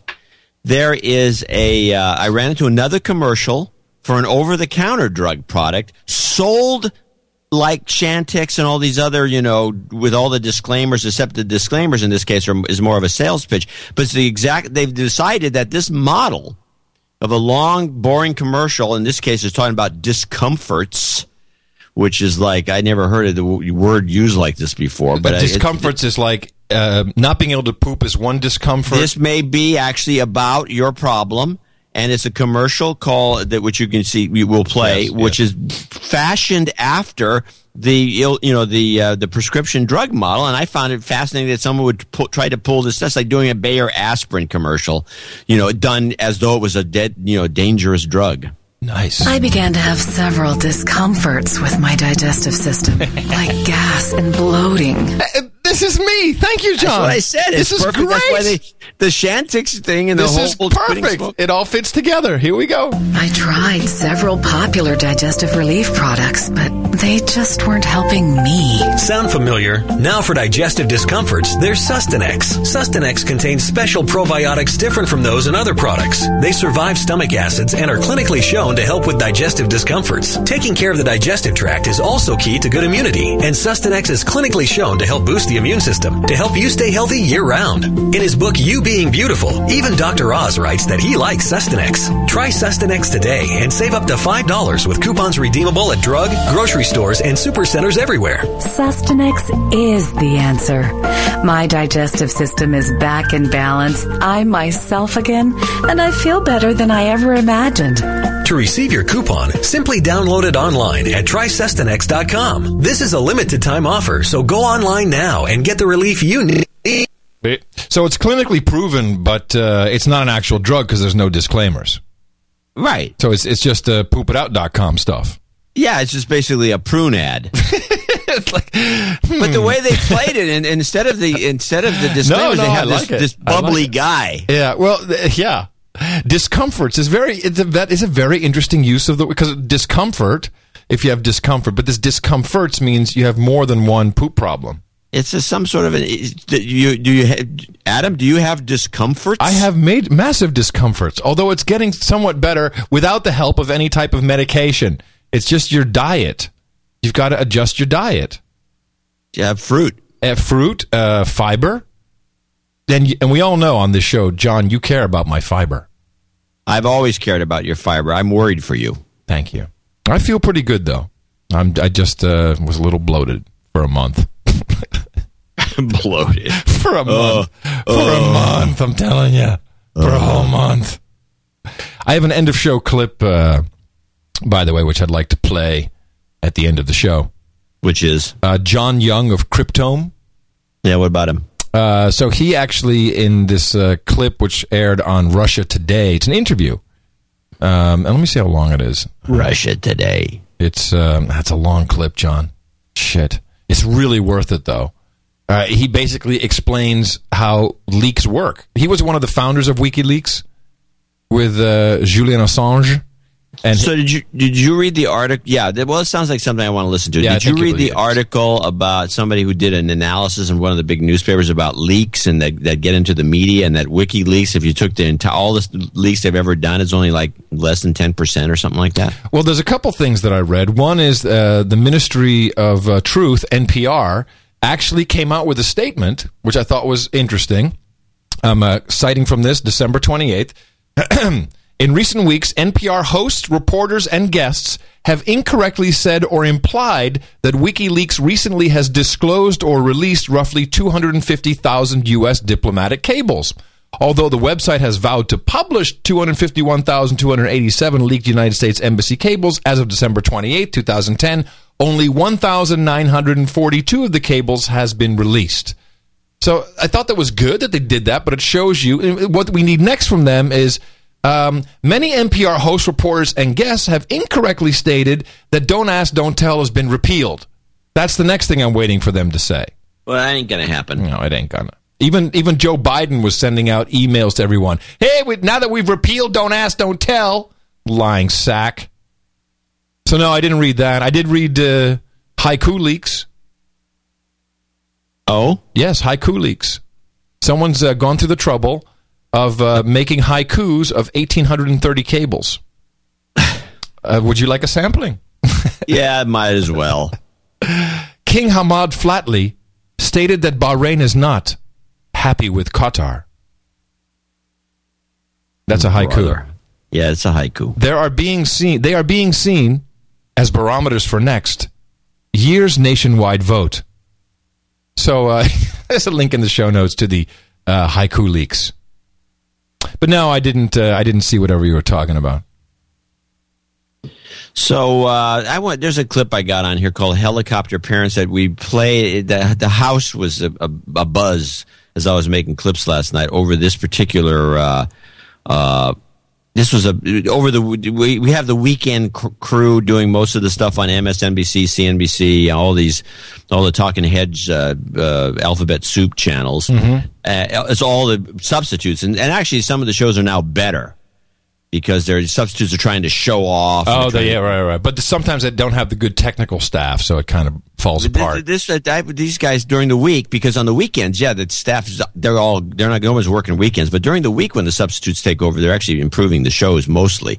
But anyway, there's this just a report about what Ford's doing and how it got everybody a buzz about the fact that the next generation, not the generation, the millennials that we're dealing with now, where there seems to be no interest in working or doing anything other than reading and sitting around. But the generation after that, which may be developing into a group that is dominated by helicopter parents. My daughter was mentioning that her high school that she goes to, the group coming up behind her, which is all helicopter parents' children, are just basically right now in the school system, in a lot of school areas, there's more parents. They always said that the irony of this, of course, is that we've always said, the parents should be more involved. They should be in the PTA. They should be doing this and that. Now they are, and it's ruining. The kids can't make decisions. The parents are all over everything. It's all part of a system change that's been taking place. And this little report on a new Ford initiative, it kind of highlights where this is headed. Head out on the highway, looking driving your first car, the open road, cruising around with your teenage friends, your choice of tunes playing on the radio. Well, forget that. Ford Motor Company now not only allowing parents to control the keys, but the car radio as well. The automaker announcing today a new feature that will allow mom or dad to block 16 channels on Sirius satellite radio deemed too mature for teenagers. It means no more Howard Stern or Hip Hop Nation for teen ears. The censorship feature already allows parents to limit the car's top speed and audio volume. It even keeps music on mute until that seatbelt is buckled. All of which sounds okay for safety, but had us wondering what's next. Will Ford give parents webcams for the back seat to make sure there's no hanky-panky at the drive-in? That shit's un-American, John. That's just un-American. Basically, it got everybody chatting about this phenomenon of helicopter parents who are hovering over their kids all the time. Right. And the fact that, and my wife predicts, and everybody is in agreement with her, that by the time these kids get out of college, they won't be able to make any decision on their own. No. They'll be just basically the worst kind of slave. I mean, hopeless. You know, they won't be able to resolve anything. It's going to be a disaster, and the entire system is like working this in the background, and as we're like, maturing, and it's going to ruin the country. Anyway, that's. No, I think you're right, and there's a lot of evidence to back that claim up, and there's things happening on the other end. As of January 1st, 2011, 10,000 baby boomers a day will be entering Social Security. 10,000 a day. Yeah, that's going to be it's going to be interesting. Is that what you were going to say? Well, it's going to break the bank, that's for sure. Now, while we're on this topic of these helicopter parents and the kids, I was watching one of the Dylan Radigan show this week. He had a substitute guy named Matt something. They never said his name. I got clip after clip from this character. Very good host, actually, except for his voice being a little high pitched, and he doesn't listen very well compared to some people. But there was this thing about play the No Child Left Behind clip. And they're going over predictions for the next couple of years. And so this guy comes on this show on MSNBC, and he's making these predictions, and he's progressive. The network's progressive, and he says that he mentions that No Child Left Behind is one of the things that's got to go because it's been a disaster. It hasn't done anything, and it's just kind of ruined the lives of a lot of teachers, and it hasn't improved any students' abilities to think for themselves or to think better or to analyze things. And it's also put us in this testing mode, so kids are only trained to take tests.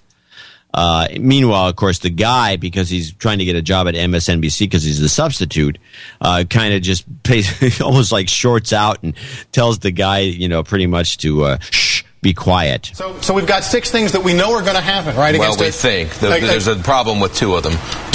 No one pays attention to the president's budget. No one ever has, and no one ever should. It's Congress's job to do the budget. And then the second thing is No Child Left Behind is the worst piece of legislation ever passed by Congress of all time. Why do you say that? Because it did nothing to make our kids smarter. Well, can the federal government really do that? It did do some things. Like ask incoming Speaker John Boehner, who wrote John Boehner, who wrote. Oh, why would he go and do that? Oops. What is this? I've got a million things happening at the same time, John. Help me. Push the reboot. Hit the Control Alt Delete. I don't want to reboot. Okay. Try. So wait a minute. Who is? It's gone crazy. It's just starting to play by itself. I don't hear anything. Yeah, no, you don't hear, but I do. You don't hear that? Well, it's very low. Your levels are weird. Shoot. I can't stop this thing. It's out of control. Hold on. I can't stop it. This, kids, is why you shouldn't try to do podcasting. It's too complicated. It really is. Okay. So, you can hear the clip, though, right? You heard the clip? No, I only heard the beginning, and then when you started moaning and groaning, I just stopped hearing it. I'll just play it again just to make sure. So we've got... You can hear that? Yeah. Okay. All right. Here we go. So we've got 6 things that we know are going to happen, right? Well, we think. There's a problem with 2 of them. No one pays attention to the president's budget. No one ever has, and no one ever should. It's Congress's job to do the budget. And then the second thing is No Child Left Behind is the worst piece of legislation ever passed by Congress of all time. Why do you say that? Because it did nothing to make our kids smarter. Well, can the federal government really do that? It did do some things. Like ask incoming Speaker John Boehner, who wrote it. John Boehner, who wrote it, and asked Ted Kennedy. That's so childish when someone makes a mistake like that to make fun of it. No, I agree. That's childish. This is the guy trying to get this guy off this track. That's really childish, but okay. Fortunately, he has since moved on. The one thing I'd say, though, on No Child Left Behind, it doesn't do anything that really gets us where we need to go on education. So don't reauthorize it. But I give George W. Bush credit for unpacking the test scores of Hispanic and African-American kids, because troubled schools or schools that weren't failing in total used to hide all the test scores of those kids, and now that's exposed to the light of day, which at least gives reformers at the grassroots level some teeth politically to be able to move on this. Well, these predictions, I'm sure, will be good for at least a couple of hours after we've announced them. I think they'll be infallible, and we'll be looking forward to this. Jimmy Williams. I don't like that guy. I don't like the guy at all. No, you're talking about the host that jumped on this guy with the Baker comment. Now, I agree 100%. You run into the funny thing is you'd never do that. I mean, you can do that if the guy makes a mistake and he drives it home. He says John Baker, and he keeps talking, but he corrected himself immediately, and then the guy jumped on him for making the faux pas. And it wasn't funny. I mean, if it was something funny, you could play off. So the guy's a dick. Yeah. And he has issues. That's a problem. I agree. I mean, when you say a good instead of well, you don't correct yourself. I correct you. That's a difference. But I do it on purpose just to irk you. Well, yeah, you say that. I mean well. If you said that, then I wouldn't say anything. I mean, so that was a dickish thing to do. So he's a host but you could tell that he was like, oh, wait a minute, this is not part of our checklist, progressive checklist. No Child Left Behind is actually a good thing. One of the few things Bush did that was any good. Yeah. And but it's bogus. And one of these days, and when I really lace into this, the whole No Child Left Behind is bull crap. The entire charter school thing is bull crap. All this stuff is bull crap. The education system in this country stinks, and that's one of the reasons that it came up in the conversation when we were talking about helicopter parents. Anyway, that's a clip. Just need to check one thing here, John. Yeah, that part works. You want more stuff? Or you got something? I got a couple things. So I got a lot of emails from people who say, well, it's the same basics link that I kept getting. 3 very large objects in space flying will crash into Earth in 2012, kind of around December, from the Examiner. Giant spaceships to attack. And of course, I'm like, hey, that's kind of interesting. I think I will look into that. And so it has been very well debunked. I mean, there's a lot of things wrong with the story, and I'm the first guy who wants to believe there's 3 blue ships flying towards Earth. I desperately want to believe that. But yes, most listeners know this. Yeah, that but you desperately want to believe. Oh, yes. Well, I do. I mean, I believe no matter what. But I want these things to be true. But this obviously was not, and it's a very good debunking, which I put in the show notes. It is actually an anomaly on the lens, and I really buy it because there's no guy at SETI named this way. I mean, it's just the whole thing is wrong. But a lot of people like emailing that around. However, it's important that these stories come out now because we have on the way in 2011 Skyline, the Battle of Los Angeles 2011. Super 8 and Falling Skies, all great in alien invasion movies and shows. V, of course, also on the way in the new TV season, all coming out. So that's why we have to have these stories in the media. And this was actually sent by Josiah Thomas, a producer, No Agenda, who is very alert and says, oh, wait a minute, when these stories start to hit, that's usually because there's some kind of great movie coming out. So we got 5 of them on the way. There is one link, however, I'd like to mention, and this is a photo that was found, of course, through excellent sleuthing on the interwebs of the Mars Exploration Rover which actually has been dead. They're starting to remove pictures from the NASA site, which is always suspicious, and they apparently can't reach the rover anymore. But there's this one picture. It's the rear HazCam Sol 2169, and I swear to God, you can see a base sitting there on the surface of Mars. I'm telling you, this is the Spirit front cam, and there's a base. You can literally see the base sitting right there. There's a base on Mars, and now they're removing these pictures from the NASA website. So, not believing these flying saucers going to hit the Earth in December 2012, definitely thinking there's something going on with the base on Mars, which the Spirit rover photographed, and these pictures are now being pulled off of the NASA website. Why else would they pull these pictures off? I don't know. Doesn't make any sense. Exactly. That's my point exactly, John. Maketh no senseth. Well, since I got a transitionary clip, okay, play French Guy Babbling. Alrighty, here we go. French Guy Babbling. Nicolas Sarkozy himself and his deputy were very critics against the two journalists Hervé and Stéphane, saying they took too many... What the hell is this guy saying? Where is this from? It's from Democracy Now! That's excellent.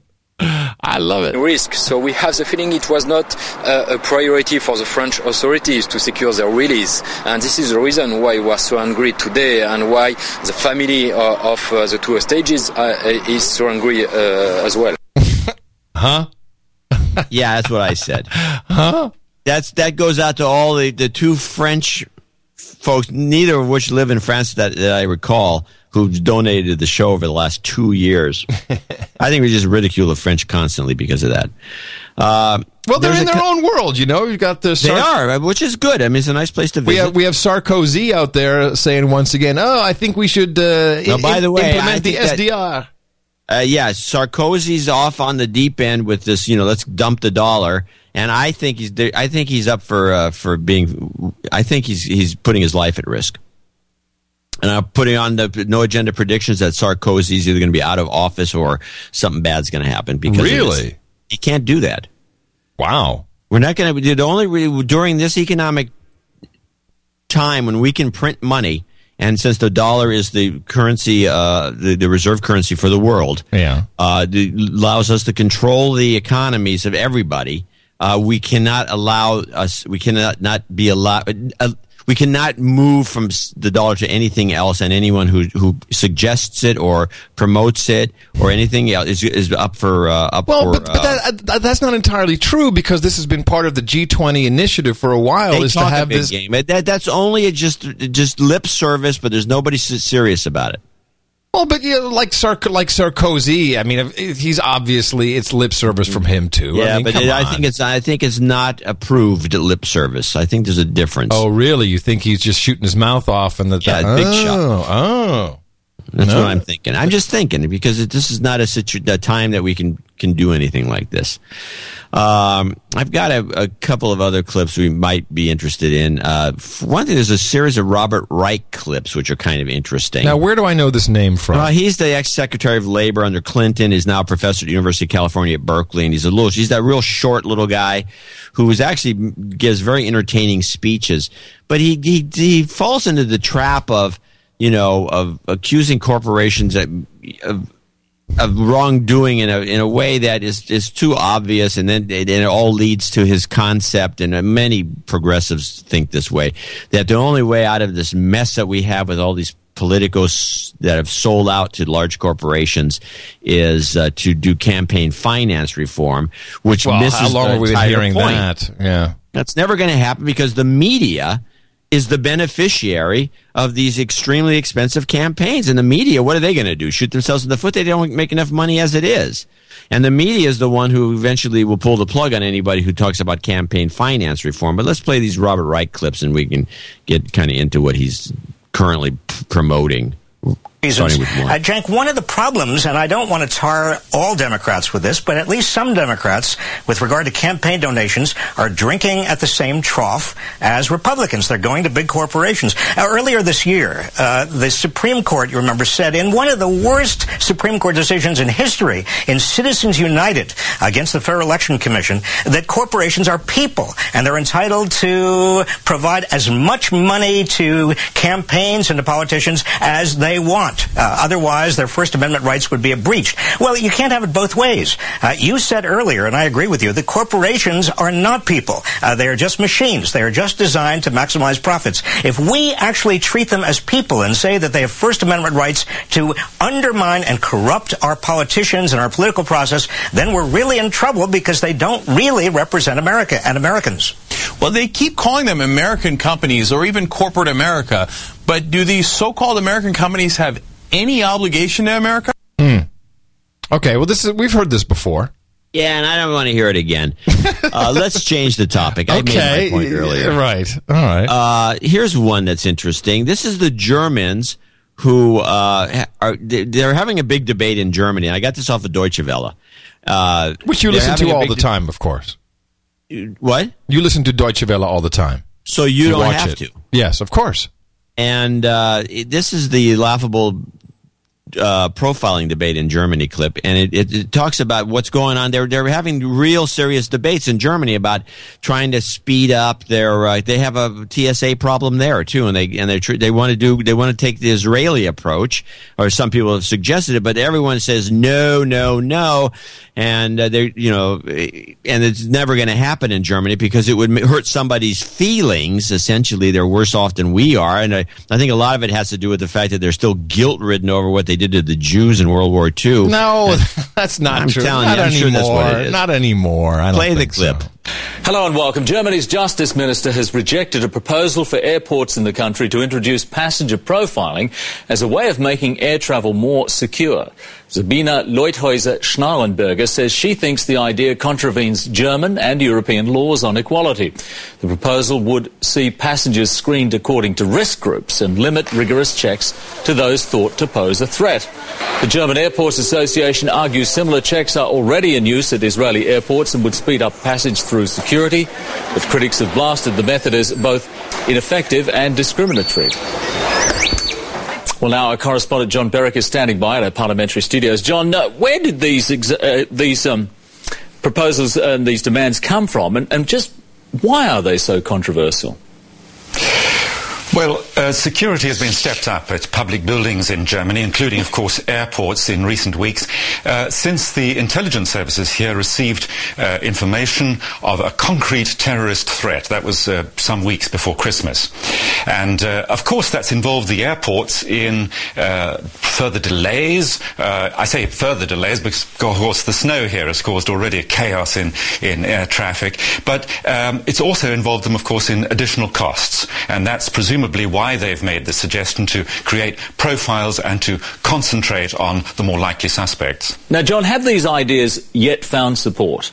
No, they haven't. On the contrary, they've been quite vehemently rejected, and I think there's very little chance that they'll be adopted for two reasons. Firstly, the terrorist organizations can, in fact, use the system of profiles to their own advantage simply by recruiting people who do not fulfill the criteria of the profile. Secondly, you'll remember earlier this year we had a very heated debate here in Germany about the problems of integrating ethnic minorities.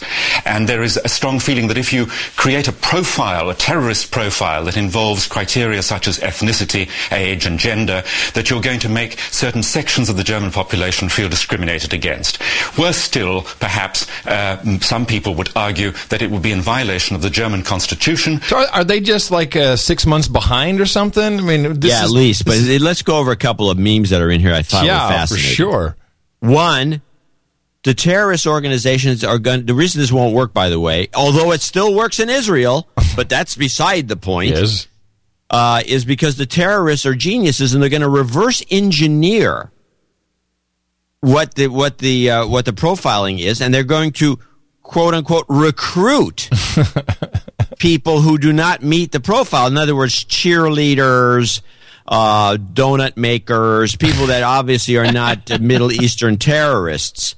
because they have a recruiting arm, and they go out and, well, there's somebody that doesn't look like one of them. So let's get them to join our cause. This is bull crap. I mean, the fact that the only guys that they have you have to be a Muslim Islamist extremist in the first place. But no, they're apparently out recruiting people, which is essentially the German version of the homegrown terrorist issue that we have here, which is a bogus issue. The other thing that's kind of interesting to me is they talked about the intelligence found concrete, they used the word concrete, terrorist threats for Christmas, which, by the way, there was an actual Christmas attack, which was not reported except in, I think they reported on some foreign broadcasts of some out of the U.S. broadcasts. And you can play it. Christmas bombings did take place, and it was completely nobody wanted to talk about it for various reasons that are obvious. But play the Christmas bombing report, and you'll know what happened. And staying in Africa, a radical Islamist sect in Nigeria has claimed responsibility for the Christmas Eve bombings and attacks on churches in the country, which left at least 86 people dead. In a statement on the group's website, the sect Boko Haram said it carried out the attacks. Police say the bombings and subsequent clashes between armed Muslim and Christian groups in the central city of Jos killed 80 people and wounded more than 100. 6 others died when 2 churches in northeastern Nigeria were firebombed on Friday. Yeah, I, of course, did see this report and did notice it. Weird stuff going on in Nigeria in general. But, of course, the only reporting we get on Nigeria here, as I heard, I think it was even on NPR last night. I was in the car, and I heard him talking about someone getting scammed, thinking they were going to get $23 million from some Nigerian princess. That's all we get, yeah. Well, there has been definitely a suppression of any Islamist versus Christian news worldwide. So they kill 90 people or 96 or whatever with the additional dead people because they're bombing churches, and it doesn't get covered at all. No. But meanwhile, we crank up the security here and in Germany and I guess elsewhere because they got wind of something that was going to happen, concrete. But maybe it was concrete, but it took place in Nigeria and then they never reported on it. I find this distressing. In what way?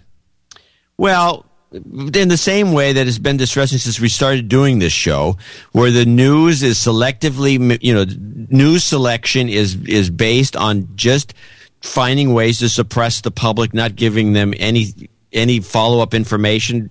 Maybe this was the concrete terrorist threat in Nigeria and Africa. I mean, are we always jumping to conclusions that everything's going to be in our backyard when we hear something over the chatter that's going on the internet? It's the chatter. I tell you, it's the chatter that's going. Did you hear the new GX2 track, by the way, called Tidal Chatter? No. Yeah, no. Once I get everything that after fixed. The long clip. Yeah, right. Yeah. Now that everything's broken, I'll be sure to be playing all of that. Oh, you won't be playing anything. And now, back to real news. I know you got a real news clip. Yep. Do you want to? Why don't we do that one, and then I got a couple real news thingies for you. So I just got this. Apparently, the Spider-Man show is, which is financed by Bono, your buddy. Oh, really? And Edge. The Edge. They're financing the Spider-Man movie? The Spider-Man play in Manhattan that's to the tune of $65 million. Wow. Set it up, but it looks like it may have to close because they sucks. No, well, because it probably does suck. But because one guy's been seriously injured, and now the main lead actress got a concussion. What are they doing? It's a play. They're swinging around on ropes, and they're doing all kinds of fancy shit that apparently was designed mostly by Hollywood stuntmen who couldn't go and do any of the work in New York because of the unions. Which is underreported, by the way. Yes. A lot of people say that this show is so high-tech and so weird that the people that could actually operate all the equipment were told to get lost because they're not in the union. So the union guys are doing all of this, and nobody really wants to... How about sabotage, eh? You think there's maybe some sabotage? There could be, and they may be trying to bust the union. It could be just the opposite of what I'm thinking. I mean, you never know with these things. But apparently... It's at the verge of closing, but this report is kind of funny because the guy who reports it actually contradicts his own. You can play it. It's quite funny at the end. There's a punchline. Spider-Man, the show on Broadway seems like it is just star-crossed, and now star left. I mean, Natalie Mendoza's, she's just leaving it. Yes, the lead actress who plays the villainess in the show, who was considered one of the highlights of the show, is leaving. She had a mild concussion from an accident. There's already been so many accidents, including the actor who was badly injured last week. So why do they always have to get the guy who does the theater reviews to be so overtly gay-sounding? It's offensive to me at this point. It's like, we're so stupid that we don't know you're a theater expert, but you have to sound that way. It's always the same. It's even worse than I was in Florida recently. There's a couple of really good channels, radio stations that have really good morning zoos in Florida. Everybody, how you doing? Yay, yay, yay! It wakes you up. Yeah. And the guy they bring on to do the reviews of anything is this incredibly outwardly flaming gay. It's a stereotype that's got to go. It's a stereotype that is insulting. I'm sure it's insulting to gay people. Oh, I'm sure it is. It's just insult. It's like, oh, please, if you actually knew something about theater, and then I'd respect you for it. But now it's like, all right, let's finish this report. It just keeps going down and down and down. This is a show that just can't get off the ground. Her last performance was on Monday, December 20th. The production said she's been on vocal rest since then under doctor's orders. But, of course, she was shaken as well by watching her fellow castmate get hurt then last week. She wrote on her Facebook page that she's grateful to be down to 2 nausea tablets and 4 painkillers per day to cope with a concussion. I don't know. Do you think that anybody would want to go buy tickets now to see the show that keeps having problems? Well, it's interesting because some people, in a very sick, twisted turn to all of this, say that they want to see it to see what's going to happen. It's almost like going to, an equestrian show and wanting to see who's going to fall off the horse. It's a little... Wow. Well, of all the things you could say, like, how about, going to NASCAR to see right. A crash? He got the horse, but here's the funny thing. He's bitching about people being sick. Now, listen to how he finishes when she says that nobody does that. Listen. A little sick, but there are people that have said that. I never go to see the horse show to see that. Okay, Reese When I was a kid, that was the best part. Oh, really? It's like hockey. You want to see the fights. I got it. Exactly. Reese Witherspoon engaged. It's just good. Big Us Weekly scoop. Yeah, thank you very much. Yeah. Yes, absolutely. They are. Kill it. Wow. Anyway, no, he says that so you have to be sick, and then he says that's the best part. So, in my real news, a TV program brought to you by Discovery Communications, that would be the Discovery Channel, titled Michael Jackson Autopsy, where what really killed Michael Jackson is exactly what it is. What really killed Michael Jackson is so sickening. Can we make any more money off of this poor guy? He's not poor anymore. He's dead. You know what I saw? We were visiting some friends for Christmas Eve for dinner. And, they have like young kids, and they got this he's adorable little boy. He's like 4, maybe 5, and he's completely nuts about Michael Jackson. He can do all the dances and everything. There's actually a game for the Wii called Dance Like Michael Jackson. Wow. And then so they've taken his videos and tons of his hits, and then you hold the controller in your hand and you have to do all the dancing. All of the stuff just comes out. They're making so much money on his death. Well, he was the leading moneymaker last year. Yeah, I know. Dead. Yes, dead. Makes more money dead than alive. That should be a clue for you. And I have an update on our Hollywood whackers. Ronnie Chasen, i.e. Ronnie Cohen, former Soviet spy. This is from a new website, which I encourage you to look at, called WikiSpooks. And there's yet a new theory on why this PR lady was killed. Sources close to the art museum community in Los Angeles County believe Chasen was murdered because of some sort of involvement in or knowledge of a scheme by police officers with access to Federal Fusion Center intelligence to steal artwork from museums and extort money from donors and owners. These same sources, and this is actually what I heard, note her involvement with her client, German film score composer Hans Zimmer, who has been named as a victim of illegal U.S. espionage efforts against German citizens. So this is going deep now. Jeez, this is getting crazy. It's getting good. It could be a smokescreen. Well, I like the idea of police officers trying to Well, it steal makes artwork. some sense because the guy that was the bicyclist that supposedly shot her, who was killed or committed suicide. Yes, yeah, was one of those. The police were involved in that investigation, Mm-hmm. and it's quite likely that was there's been movies on the police in Los Angeles. They've always had a sketchy character about them. I live here. They're great. Corrupt. They're great. Shh. I live here, man. Are you out of your mind? These guys will kill me in a second. Yeah, he was running away from the scene of the crime. He had, it was a fugitive. Curry, we got him. Damn, man, don't do that. Just saying, right? Yeah, saying. No, I don't blame you for being concerned. I am very concerned. To wrap it up here, unbelievable, this article that there's a Belgian Catholic priest, that should set off alarms right there, who is a candidate for the Nobel Peace Prize this year, has now come out and admitted child abuse 40 years ago. He abused an 8-year-old when he was a priest. And he's still a nominee for the 2011 Nobel Peace Prize. He won't get it. No, he won't get it. But how about we lock him up? Or throw him in a loony bin? Or do something? I mean, Belgium, this is the home of Dutroux. This is the epicenter of the pedophile pedo-bear networks. Well, so what do you expect? It's just horrible. Is this a shock to you? You're stunned. Yeah, I'm stunned that he's nominated and still a nominee for the Nobel Peace Prize. It's not a fact that he won't win. You know what? Crazier, he will win. Let me tell you that. He's gonna win. That's how in their face they are about this stuff. They're like, hey, watch this. We'll have him win. You sound like Bush. Yeah, well, he's part of that whole plan. It's part of it. Sickening. So the Afghan war, according to one of these talking heads, is I think we knew this number, but it's $2 billion a week. It's costing the American taxpayers. Really? Yeah. Well, that's a lot of baby boomers we could provide with Medicare.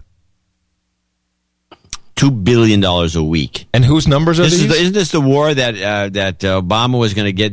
Wasn't he elected to extricate us from these wars by all these liberal Democrats who want to end these wars, and he wanted to get us out, and so they voted him in to do that, and then he's just increased it, made it worse. Am I wrong? promise you this, that if we have not gotten our troops out by the time I am president, it is the first thing I will do. I will get our troops home. We will bring an end to this war. You can take that to the bank. You can take that to the bank. You can take that to the bank. You can take that to the bank. Just taking it to the bank. And wasn't he the first thing he was going to do when he got in office was close Gitmo? Wasn't that something he promised to all these people to vote for him? To the bank. You can take that to the bank. I'm just wondering. I mean, I'm just asking a theoretical question. Asking questions. No. Instead, we get the food safety bill passed, S510. And I have to say, very nice of I think this is, what is the name of this site? Naturalnews.com. Remember I told you that this thing was filled with all kinds of shenanigans and was really, really bad. They've gone through more of the bill. And there's just one little bit that I hadn't mentioned to you about our food safety. And here it is. The food safety modernization. Didn't they throw the word modernization into this thing? Yeah. Oh, of course. It's the, yes, modernization. There's another zation thing in there.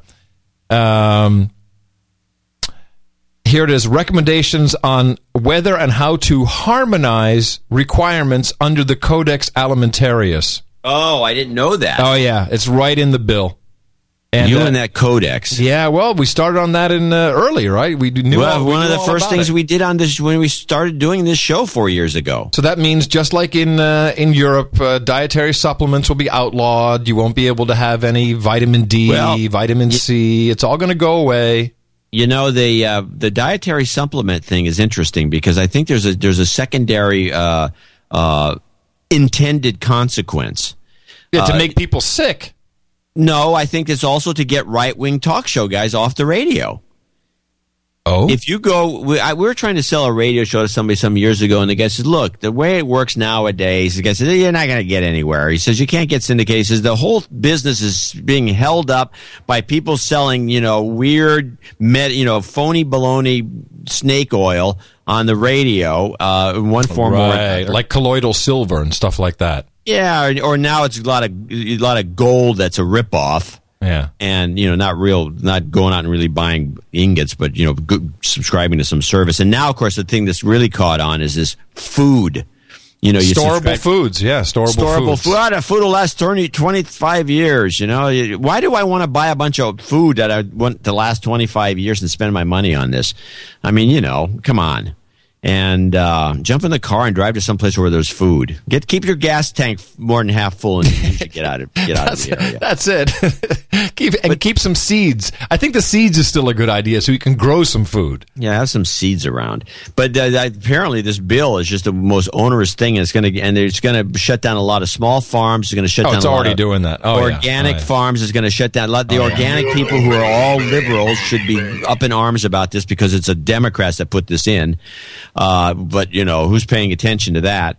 It's going to shut down organic milk and raw milk for sure. Those guys have got the target that's already on their done. back. Yeah, that's already done. The whole thing is ridiculous. They want to, so Monsanto can you be force fed crap. Well, there's actually really interesting news on the Monsanto front.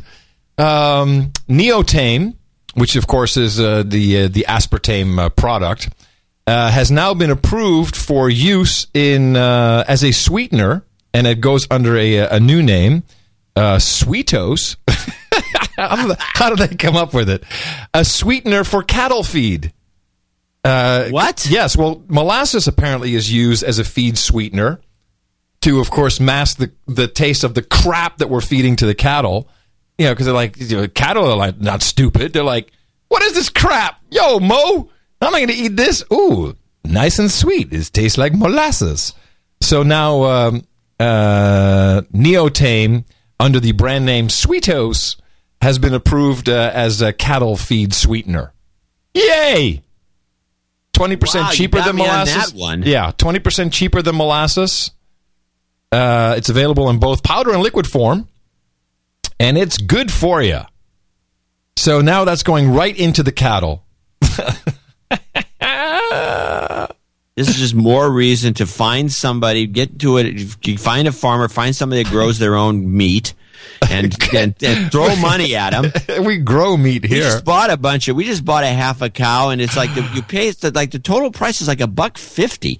I mean, it's really a lot. It's really a way to save money and get a quality, some quality food, because it's an organic field. The thing's just grass fed and they're not screwing with it. And anybody that's got some access to the rural America, you can eat like this, and you eat cheaper and better, and you don't have to worry about being poisoned. This is terrible. Well, guess what? That doesn't include us. We're just going to get poisoned. I ain't got any of that down here. I got no farmers around here. There's farmers down there. Yeah, well, Google one for me. I'll go visit him.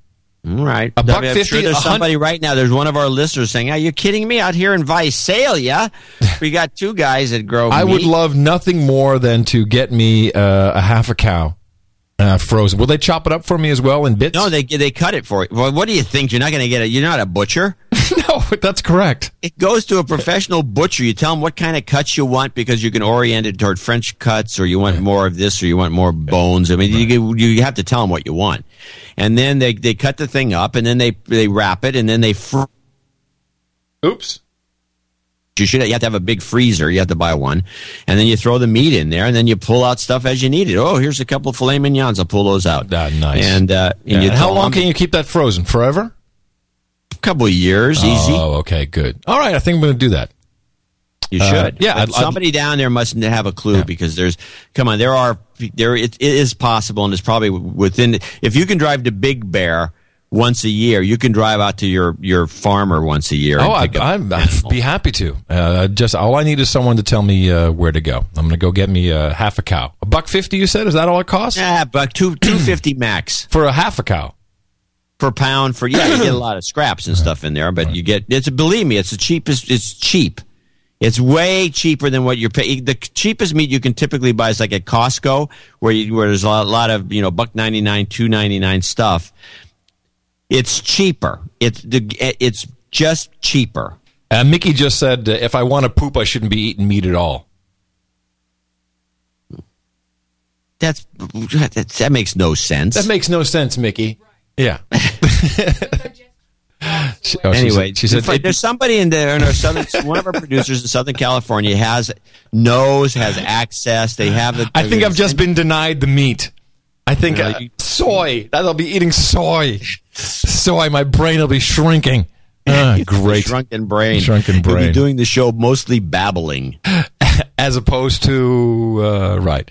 So end of show clip will be John Young, co-founder of WikiLeaks, who of course split off after he after he published a whole bunch of emails about WikiLeaks and their fundraising. He didn't like it, but this is from Russia Today. It's a very interesting insight into the leaking industry. It's a long clip, 11 minutes. So if you don't want to listen to it, you can always fast forward or just stop the show. But I think it's highly entertaining. I think, John, you will like it. Normally you go, it's too long. But it's a very good clip. And it's just him talking in an interview situation. So that's nice.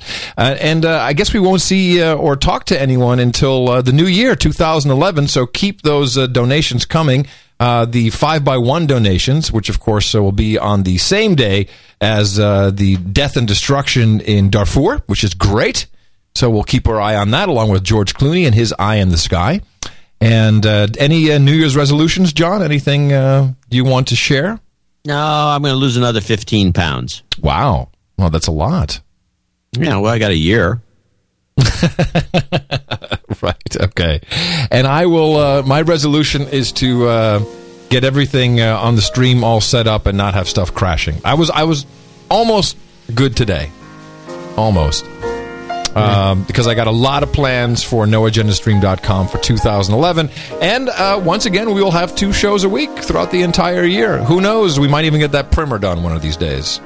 Yeah, we got to do that. That's going to be that's the second New Year's resolution. Lose 15 pounds, get half a cow, and do the primer show. There you go. All right. Well, John, if I don't talk to you by then, which of course is likely to be the case, have a very happy New Year, my friend. And Happy New Year to everybody who listens to the Noah Gen, all the producers out there. We want to thank you for supporting us at Dvorak.org/NA.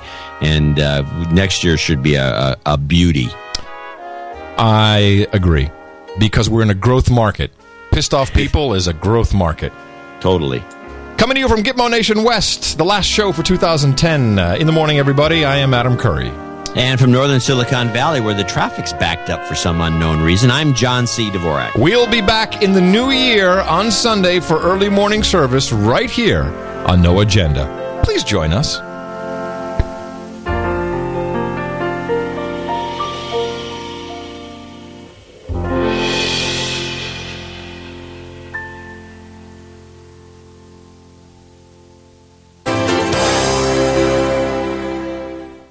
Before there was ever WikiLeaks, there was Cryptome. The website Cryptome.org has been publishing information prohibited by governments. This includes classified and secret documents on U.S. soil since 1996. Now, the co-founder of that site joins me now to tell us more. John Young, I want to thank you so much for joining us. Now, as I said, Cryptome.org has been in the business of making government secrets public long before WikiLeaks was. Tell us a little bit about the history and philosophy of your website. The site was set up principally to publish information about communication security, which is the fundamental technology for keeping secrets. And it grew out of my participation in a group called Cypherpunks, which was also a group where Julian Assange learned his skills. And so that this group was composed of very highly educated engineers, scientists, and technicians who were mostly working for corporations and government on the technology of communication security. And they knew that this was going to come into the private market as the Cold War wound down, and they wanted to get information out to the public about what was coming. So we set up this site to make that information available from people who had access to it but did not want to be identified as a source. Now, in all of the time that you've been doing this, it's attracted the attention of the FBI. I've read that you've said that FBI agents have come to visit you. What do you think their surveillance is about? They use our site to see what's going on, and so that's something we've learned about sites like ours. They're left in place in order to watch who comes there and see what kind of information we put up. Government authorities run these sites of their own, and they watch other sites like ours. We've learned this over time, is that the reason we haven't been shut down is we're useful to them to see what kind of attention is paid to this material. We think they actually feed us material to put up as they're feeding information to WikiLeaks and many other sites that operate the same way. But in terms of their being able to see everything we're doing, we know that we cannot keep any secrets about our site, and we tell our readers, you should not expect us to protect you because we're being watched, and every other site is being watched, just like WikiLeaks is being watched. So there is no secrecy on the internet, and we make that clear. That's the lesson we've learned, and we now try to spread that you have to be very aware of the internet, which is a very large-scale spying machine. What really, really motivates you, though, to expose these secrets? Why is this your vocation? Why do you feel strongly that this needs to happen? Well, because secrecy is the biggest enemy of democracy, and it's way overdone. And so threats to democracy are coming from the inside, from the secret keepers, and that they need to be exposed. It has become a huge industry. It's extremely expensive, and you can't criticize it. You can't get access to it, because those who go inside that world are sworn to lifetime secrecy about it, and they can never talk about it. And I'm saying that's a system that is anti-democratic, and it's a big business now. Thousands of firms have been drawn into it since 9/11 because it's very lucrative. And so we need to have less secrecy in Congress, less secrecy in the presidency, less secrecy in all forms of government. Let me ask you this, though. Some of your criticism is about not vetting information, publishing the addresses, for example, home addresses of CIA agents, or detailed maps of government facilities saying that this is endangering people's lives, this is welcoming attacks and giving people, details on how to commit them, and that there needs to be some kind of distinction between what's acceptable to put out there for the public and what's not. What do you say to those critics? Well, I say to those critics that they're pulling the authoritative trick, acting like they know better. We don't pull that trick. We don't think we know better than ordinary people about how to judge information. But we know that authorities are always saying things like you just said. You're going too far. You're putting lives at risk. There's blood on your hands. Are you? No. Are you putting lives at risk by publishing the addresses of a CIA agent at home? This has been going on for years, and they always pull this. We've been told by former spies these are just standard reactions to this to get sympathy for them. They, in fact, will leak that kind of information themselves. You should know that governments leak more information than all the rest of us put together for their own purposes. Like what? Give us an example. Well, as they leak secrets, they get lax. They run operations to leak secrets to test their own system. Their own disgruntled employees are encouraged to leak secrets, and let's see what happens. They leave laptops around as though left behind by a drunk. They leave papers around. They put stuff on WikiLeaks. These are all well-known techniques to alarm the public, create sympathy, and get more funding. So this is a business. And so that we would like to say, well, why don't we talk about that? Is there a better way to do that than to deceive the public about this? Why don't we just own up to it? For example, the U.S. military loses more secrets than any other single organization, but they never admit it because they say that would aid the enemy. Well, why not be candid about that your systems are leaking? Talking about how the government will leak information purposely to test their systems or to garner more support. Do you have an example of that? Well, I can only say that there are schools to train people like Bradley Manning in doing just that on the internet. It's at Fort Huachuca. This is one of their training syllabuses that we publish. Is they actually teach young people how to run these sting operations by leaking information to test the system. They have something called A teams and B teams that do combat on the internet by leaking this stuff. They've hired hackers to do that. Hackers, in fact, are favorite employees now of such groups. And so this is talked about at hacker conferences about how you get in on this. You can pick up good money by, one, being an informant. Two is running these test systems, infiltrating systems, sending out false information. But this is not new. This has been going on ever since there has been a spy world. And so I'll just say the Internet is now used for that purpose. What does it achieve, though? Well, it achieves, one, funding. If you don't have threats, you don't need the system. So leaking threats, so then people say, oh no, this is scary, this information that has randomly, surprisingly gotten out, so we need to go support whatever our government is saying it needs in terms of ramping up Homeland Security funding or breaching civil liberties in the name of protecting against terrorism, that sort of thing? Is that what you're... In fact, the latest one that perfectly matches WikiLeaks is called cybersecurity. We have a brand new cyber command that's just been given a huge amount of money. It's been in the works, so ever since the Internet popped up, cybersecurity. And so if WikiLeaks hadn't invented itself, let's assume that it did, it would have been invented. Because this is a gold mine for people who deal in cybersecurity. And don't forget, most of this work is handed out to contractors and universities and research institutions, and so it's widely based money flow. And so without that, we would have no Defense Department, we'd have no national security apparatus, we'd have less need for a president or a Congress. So one of the things that's important to keep in mind here is that this is a deeply entrenched approach. Now, it turns out I'm not anti-government, I'm anti-secret government. But aren't there some things that, for national security reasons, it's better for the public to not know? No. You don't think there's any? No, I'm saying that needs to be more openly discussed. Right now, it's a knee-jerk reaction. I see far too many sensible people saying that. And then we need to talk more about what the Internet threat is and what is cyber threat. Can you give us an example? And why are so many leaks coming from inside these security systems rather than outside? And why is that happening? Why are your systems so poorly secured that you can't control your own system? Now, that's out there as documentation. And one of the ways, though, you cover up your own faults is to raise a new threat and blame other people.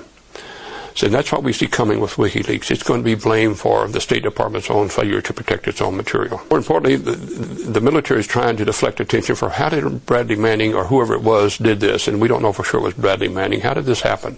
This is supposed to be the most powerful, most adept, well-funded military system in the world. How did it happen? Well, first thing, it's a sting operation. It didn't happen the way it said. It has all the earmarks of one.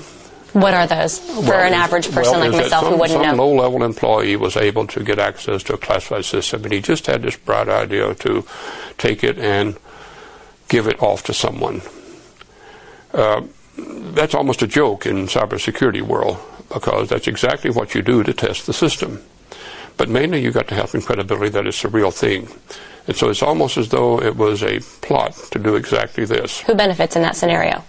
Cybercom does. They just got a huge funding. They were having trouble getting it on its feet. And so now they got a huge fund. They got a huge contract they're handing out. The conference I mentioned where NSA admitted that it can't secure networks was a business conference to contractors who want contracts to help secure the Internet in response to the WikiLeaks threat and others like it. Clarify, what is CyberCon? CyberCon is a PR stunt by the Defense Department. The NSA is extremely adept, has been doing exactly what CyberCon does for many, many years. But because the Internet is a very popular topic, they have broken out a new thing called Cyber Command, which will deal with cyber threats. But it's still run by NSA. It's housed at NSA. The head of it is the head of NSA. And so it's just a marketing stunt. And so I think that cyber threats will probably eventually replace terrorist threats. You know, there's been this claim that terrorists are using the Internet to plot attacks on us. So it's a kind of wedding of the two. And so these kind of accusations of these knee-jerk congressional people about WikiLeaks being a terrorist is exactly part of that pattern. It's a repeat of the Red Menace and all these other kinds of fabricated menaces. And so now they've got a fabulous opportunity to say, well, the enemy is already inside the U.S. and they're on the Internet. Because we set it up, it's ours, and they've infiltrated us. What about people that would listen to your take on that and say, that just sounds like a conspiracy theory? Well, conspiracy theory was invented by the spies. No one does more conspiracy theory than spies do. The national security apparatus cooks up conspiracy theories all the time, but they put out this story that it's just conspiracy theory, as though it's contemptible. But in fact, they're the ones who cook up the threats that are far more complex and bizarre than anything we ordinary people could ever cook up, and they get billions to fight it. So they're almost diabolically conspiratorial. So let me call myself a skeptic, and I'm willing to learn, welcome criticism. I don't mind these terms of being a dissident, a conspiracy theorist. Those are all throwaway terms, as Obama says, off my shoulder. don't be fooled by that. There are much worse terms coming. Thank you so much for speaking with us.